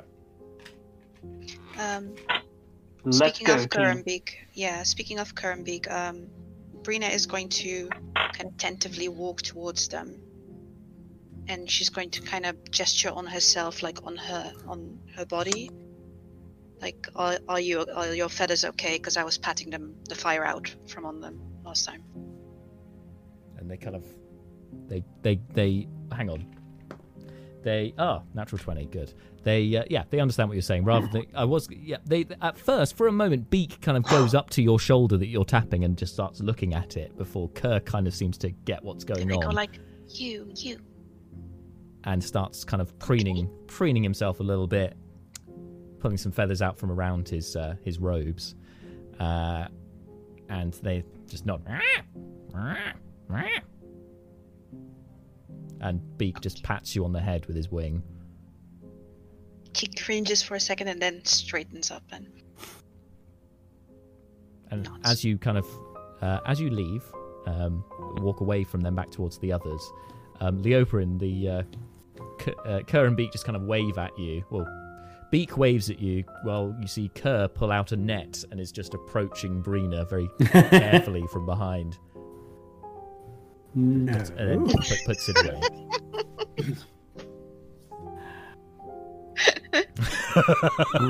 Puts it away. just about to make peace, that would start war all over again. So you I'd guys already now relayed a beginning... conversation between the two of them. They should know better than this. They should know better. Ah. But anyway, today it seems the weather has improved from yesterday. So it's not as grey as it was. It's a bit clearer. There's a bit of a breeze, but it's nothing too harsh, given the time of year. But you are seeing some of the leaves cascading from the few trees that are in this area. And you start your incline up the mountainside into the first of the minor mountains. You recognise that the main one that you're aiming for, you've got to traverse a few of them first. It's now kind of up to you guys really which route you'd like to take. It's more direct to scale one of the smaller mountains to then get up to get to the mountain you're going on. However, that's going to be a harder climb. You can go through the valleys of the of some of these smaller mountains, which is it's going to be it's going to be a longer route, but it's going to be a lot easier for you. It's not going to wear you out as much. Those are the two obvious ones that you can tell from your map reading, Seth. We need to get there by today, don't we? Time-wise. I think the sooner the better is the idea, isn't it? Time is a factor here, yeah. Should we try climbing the mountains? I mean, we've got Beacon Kerr. If we're climbing, they've got them to support if something happens. Yeah. Yep. Oh, sure. We've got the climbing gear. Yeah, That's fine. Yeah, and we've got various grappling hooks and yeah, we're I actually don't probably set think to go I touching the should- void on this. I don't think I should be the one making this call, though. I do have a ring that stops me from falling and dying, so I feel like me saying it's safe doesn't really count. Brucon's head turns and affixes Leoberin with a steady gaze and goes, "So, what do you think?" We Yeah, have to the get ground could be as Oh, hang on a deadly. minute. Actually, no, it the doesn't, ground- because Leo. Oh, I mean, Brucon probably doesn't know about this, but I've just realised. Is Leo attuned to the ring of specking HP? Yes. Okay. And So- Leo has killed a creature in the last 24 hours. But we're still worried the ground could be as deadly to you as ceilings Yes. are. Yes. Um, It's for- like for- an upside down ceiling.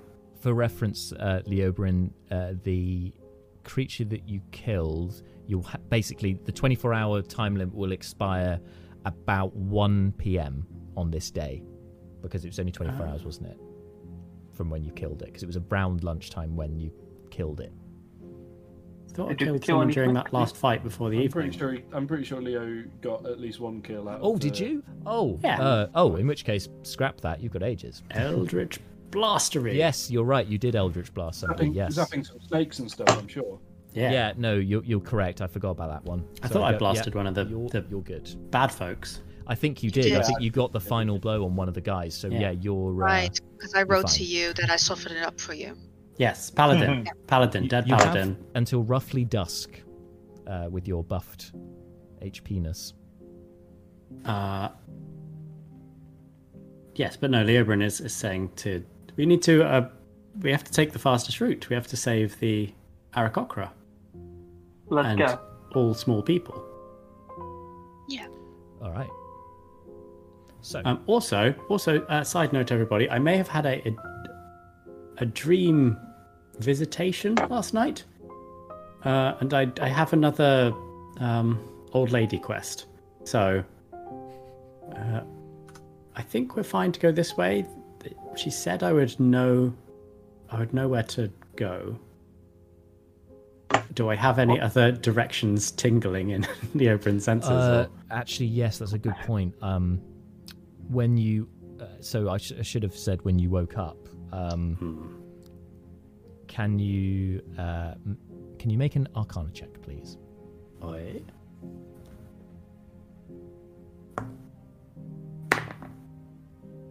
Ten. Just gonna roll fives today. 10 That's what I'm gonna do. is a nice average starting check for this, because this will be a daily check. Okay. You can, yeah. So on this day, you, with a 10, recognize that this person is over 100 miles from you. Cool. They are a long way away. Cool. You sense The- in a northerly direction. And we're going in a also northerly direction. but not 100 miles as far as you're aware. Yes. Yeah. Yes, and while I appear to somehow have some kind of magical compass pointing towards this third elderly woman, it is in the same direction, just a lot further. So over the hills we go, and perhaps far away. Ultimately, certainly. Finding where the Teletubbies go to play. When Leo speaks of dreams in the night, it kind of brings me back to the conversation I had at night. I'll just turn to Mama really quick. Hello. I spoke to Keith again yesterday, and he seems very impressed with you. Oh, you have, you have consulted the gods. Oh, goodness, It's okay, What he's did just he my say? friend. An hour later. He told me of some trial that you all did, and he said that you and Fleeting did the best at it. Oh, well, goodness. Yes, that was Malar is just flustered at the concept. Engagement with the gods. He's very, flummoxed by it, but he's very happy nonetheless, but he can't quite get his words out. And as he is flustered, I start climbing him to get on his shoulder, like I was before. Mm-hmm. I'll let it happen. And when I'm there, I'm kind of gonna whisper to him, he told me something strange is going on with Zeph. I think you should know. He said that he was cured of I can't say that word. Lycanthropy. In a strange way, without potions or anything, and he is concerned. I thought you should know. No, miss. I was bleeding. Bleeding No. had lycanthropy. Oh, yes. But he says that Seth had something to do with that. Oh. You say anything else about Mr. Zakosa? He said that it's unclear to him and to Steve as well what's going on, and that shouldn't happen. They should know. Just thought you should know, because I know you like Steve. That's your friend, right? Oh, yes. I am a devout disciple of Festir. If this is something to be paid attention to, that will be my charge. I thank you for bringing this to my attention, miss. We should help him, I think, if he's in trouble. Oh, indeed. Sometimes Seth does nothing but run headlong to trouble. Our assistance may need to be aggressively obliged. Ms. Brina, thank you for bringing this to my attention. Sure. Important. And then I'll hop off and run straight to Brucon. I'm not even going to let him finish whatever, because I have another message. Okay. And she's just thinking, I need to go do that thing. Can I, while she does that, I would like Malar just to fall back and just keep Seth in front of him for a bit. Okay. Hi, Brucon. Hello. You know how I said I love you before? Yes, I remember. Turns out that one of the gods was fooling around and made me, but I don't feel that way anymore. Oh, okay, well that's good. High five. Yay! Awesome sauce. But you're still cool. Oh, very nice of you. Platonic relations. Woo! And now she looks very pleased with herself that she's, cleared all the... Yeah. And she kind of looks at Seth. Should she talk to him? And then she goes like, nope, not right now. And gets ready to. We've all made that calculation, and we've all arrived at the exact same conclusion. So this conversation has been happening as you've begun your ascent. Yeah. This goes over the course of several hours. Can you all make constitution checks, please? Oh. As it is a Natural grueling 20. Strength, athletics, no, constitution. because it's a stamina thing. I'm afraid it is constitution. Yeah. Sorry, buddy. No, that's not your strong point. Oh. And so, one thing, just because of the marching order, because that thing is floating 20 feet behind Neris. That's right. Yes. I want to be at the back of the pack, and Malar's now said that he's behind me, so we're probably like at the very back of our pack. Yep. so Neris would be near I the feel front, I guess. I feel like it makes immense sense for Brucon to be at the head of the convoy. He's a dwarf. He's all about the stone cunning. He's he's arguably the tank. Oh, we rested, so he's got some hit points and key points and things. The Constitution roll for Brucon, by the way, was 16. So anyone who got below 10 suffers a point of exhaustion. I got 10 on the nose. 10's fine. 10's fine. It's only below 10. Brina is exhausted. Okay, I mean, if anyone was going to be exhausted, go on, Marshall, tell us. I'm fine. I'm on a 12. Yeah, see, That's after negative modifier. it's a bit of a grueling ascent for you guys, but you after those few hours, Brina's looking the worst for wear. She's got the shortest legs as well, so it's twice as hard for her. Extremely logic.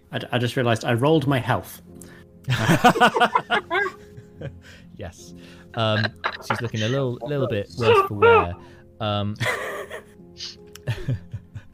I pick Brina up if I see them? Sure. Yeah. Of course you can. Just on a shoulder. Guys, what's on Horsey other than Manticore spikes and all of barrel of water? Barrel of water. Yes. Why are we taking them again? I was going to ask that actually. Are you taking the horses up the mountain, or are you leaving them at the base? Because, horses might be. Because I can't remember why we've got water. To drink? Oh yeah. No, it was a Malar plan. Well, he could use his create water or to then replenish it with fresh water, but because we need someone to put. If Malar creates water, we still need someone to put it. Otherwise, Malar creates water, and then we all go, "That's a nice puddle."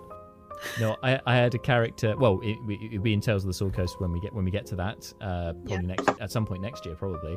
Novice does the same thing. Novice, who has a large carrying capacity as a furbolg, like Loxodon, was trying to. Well, I wanted him to then have a barrel of water and just carry it on his back, but it just was too big. It wouldn't make any sense. Aww. It's now. You say water, everyone's like, "No, that's not realistic." You say beer, everyone's like, "You know what? That's a great plan." Mm-hmm. What a great idea.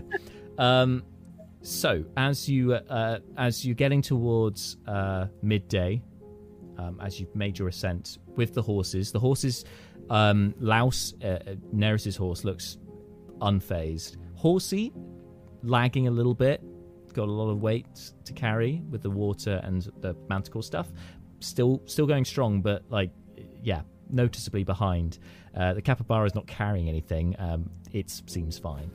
But what takes your attention is, even with your passive perceptions, in a clear day like this, you do see from the mountain that you're heading, as in the core mountain, where the Eyrie is meant to be. You see a group of bird-like creatures appearing out from the mountain. They're far away at this moment, so it's unlikely they'll have seen you, but you've seen another group come out from the mountain. The area that you're in at the moment, climbing up the mountain, is fairly exposed, but there are rocky outcroppings, there are gorse bushes and stuff. If you wanted to attempt to hide, that's a valid option. But what do you want to hide? do? Are we hiding? We should hide. Yeah. DM, just a really quick interjection here. Yeah. Because we long rested, I need to roll my portent rolls. Oh yes, do it, please. Yes. In fact, you might want to swap out one of your I swear to God, one of them is a natural 20. Are you going to swap your con check for something to make you not exhausted? I have a 14 and a 20. I'll use my 14 for that, and I'm saving the 20 for... Cool, so you're not exhausted anymore. I got a natural 20. That's good, because now you don't have disadvantage on your stealth roll, so... Yay! Are we in stony terrain? Yeah. Yes, Brina. Yes, you are. Yeah. I get advantage. You have advantage. Yeah. Smurf time. So, what? So, if you guys, are you hiding, or are you gonna make a stand? What's the plan? Let's hide. We don't need more conflict before we get in there. Yeah, this is either an Arakocra raiding party to say, who can go do a thing. Hurt me to say we shouldn't fight someone. Did we just meta moment here. Did we not send Aarakocra ahead with a plan to like tell everyone that we're coming? Yeah. Wasn't that a thing we did? Yeah. So they should know who we are, right? But do we know if these are Aarakocra or Manticores? No, we don't. Well, Brucon's hiding, and he rolled a 21. Nice, Yeah. nice. Nice. What if we hide and we send B Concur to find out? I thought we did. Didn't we send them? I Oh, no, it am wasn't willing them. to It was the other ones. wasn't You it? sent the Sky Dancers It was- who surrendered to The you. more competent, more Yeah. cowardly. Let's Yes. send B Concur to talk to these ones. I kid you not, with advantage, but Nice, natural 20. Brina Again. just molds. It's almost like she's like melded into stone, but I mean, for a I am moment. great. Stealth, I've got 27. Cool. 11? 11. Okay, Malar. 9. Okay. Kerr rolled a natural 20. Beak rolled a natural 1. Swing and a miss. Who are these two? Who are they? And the odd couple, the original odd couple. And Neris rolled a 10 on the dice, which I believe for her is a 12. So you guys, Yes.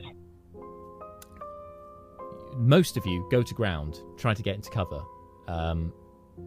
Malar, you're a bit slow on the uptake to try and hide because you're also panicking for a moment. Like, what do we do with the horses? The horses aren't going to be able to hide. What do we do? You kind of rush over to them, try and find a good place, and you start leading them over to one of the crags to try and conceal them. Beak is not paying attention to anything that is going on. He just looks around and everyone's gone, and he's just there on his own, like just in the open, and sees more of these all these beings approaching. From your hiding places, you guys can see and hear there are some manticores here.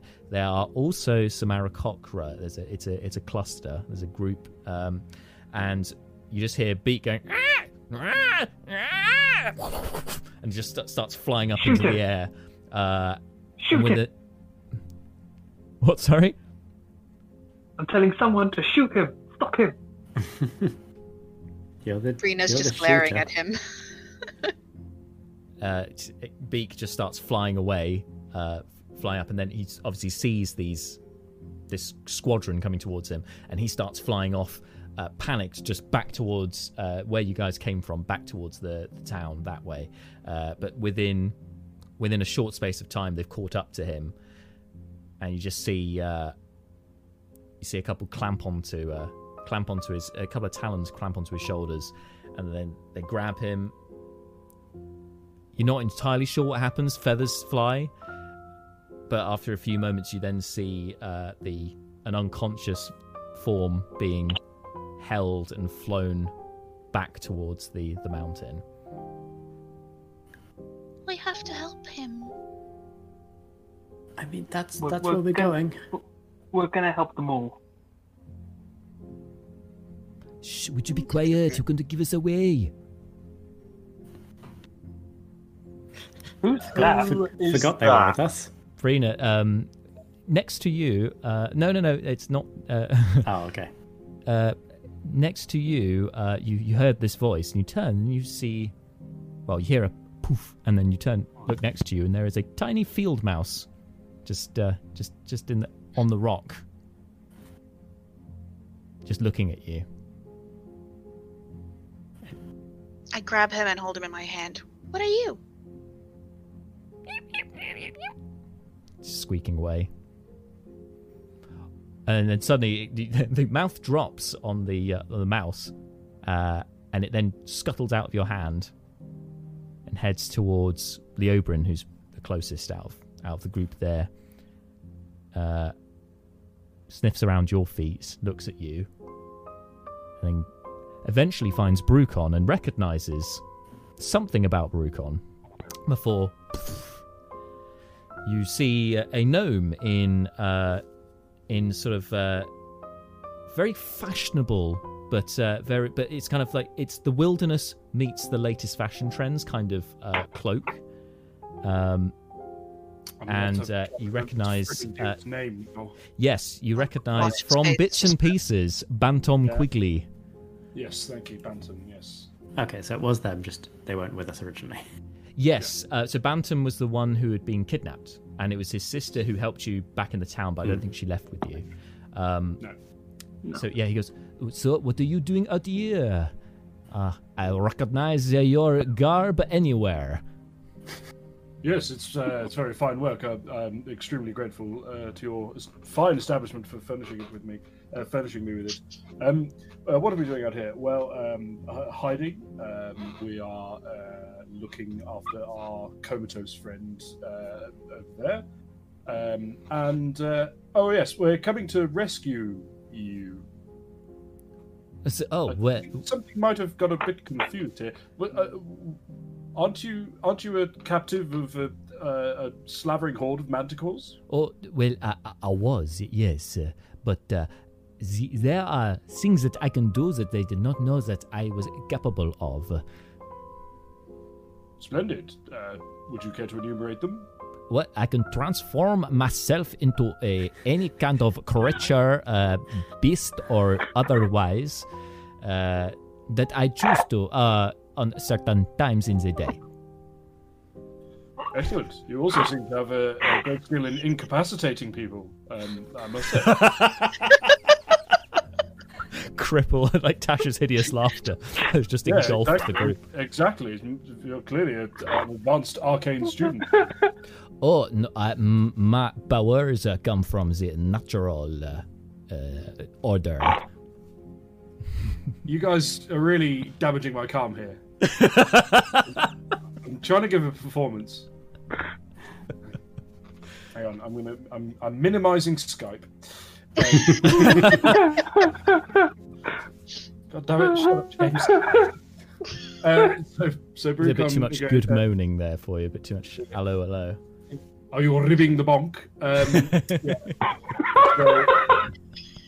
So we've lost James. James is gone completely. We've definitely lost James. I was kept a prisoner there, but if you are going there is much that I should tell you beforehand. Yes, that would be splendid. Just one moment though, because I believe things are about to get real. So, stay safe. Just no. I think they are leaving. They found what they are looking for. Oh.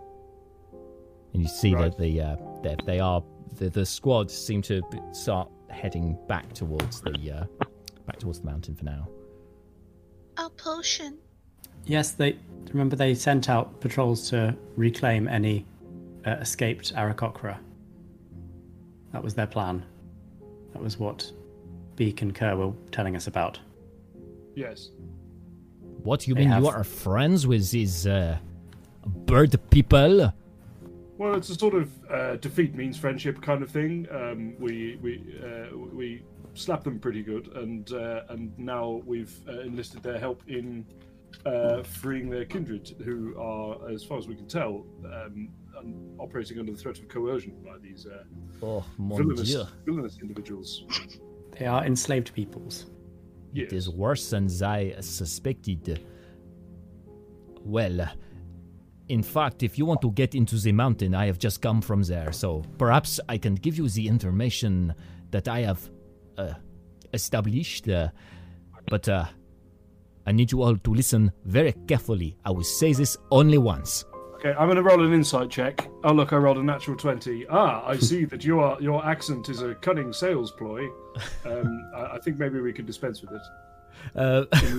In the interest of the party not being completely destroyed with laughter. When he says, listen, well, I'll tell you what, when he says, listen carefully, I'll say this only once. We'll leave it there for today, as he will divulge to you more about the mountain and the Eyrie. I'd said there was going to be a shorter session, and it turns out it went on longer than I anticipated. But such is life, such is D&D. It was good times.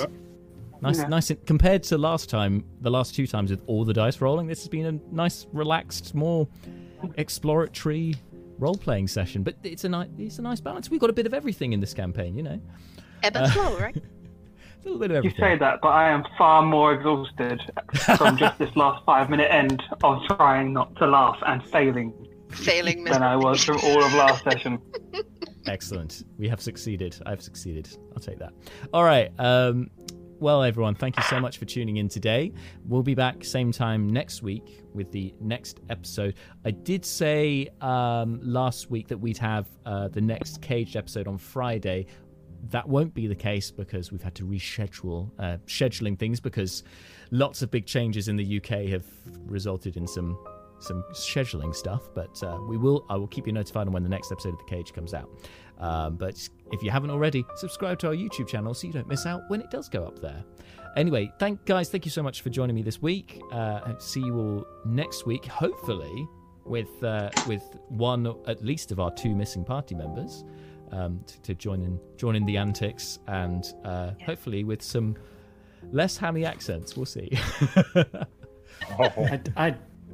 Jack, you don't need to change your DMing style completely. That is the opposite of what I am hoping. Fair play. It's what I got to give the public what they want, you know.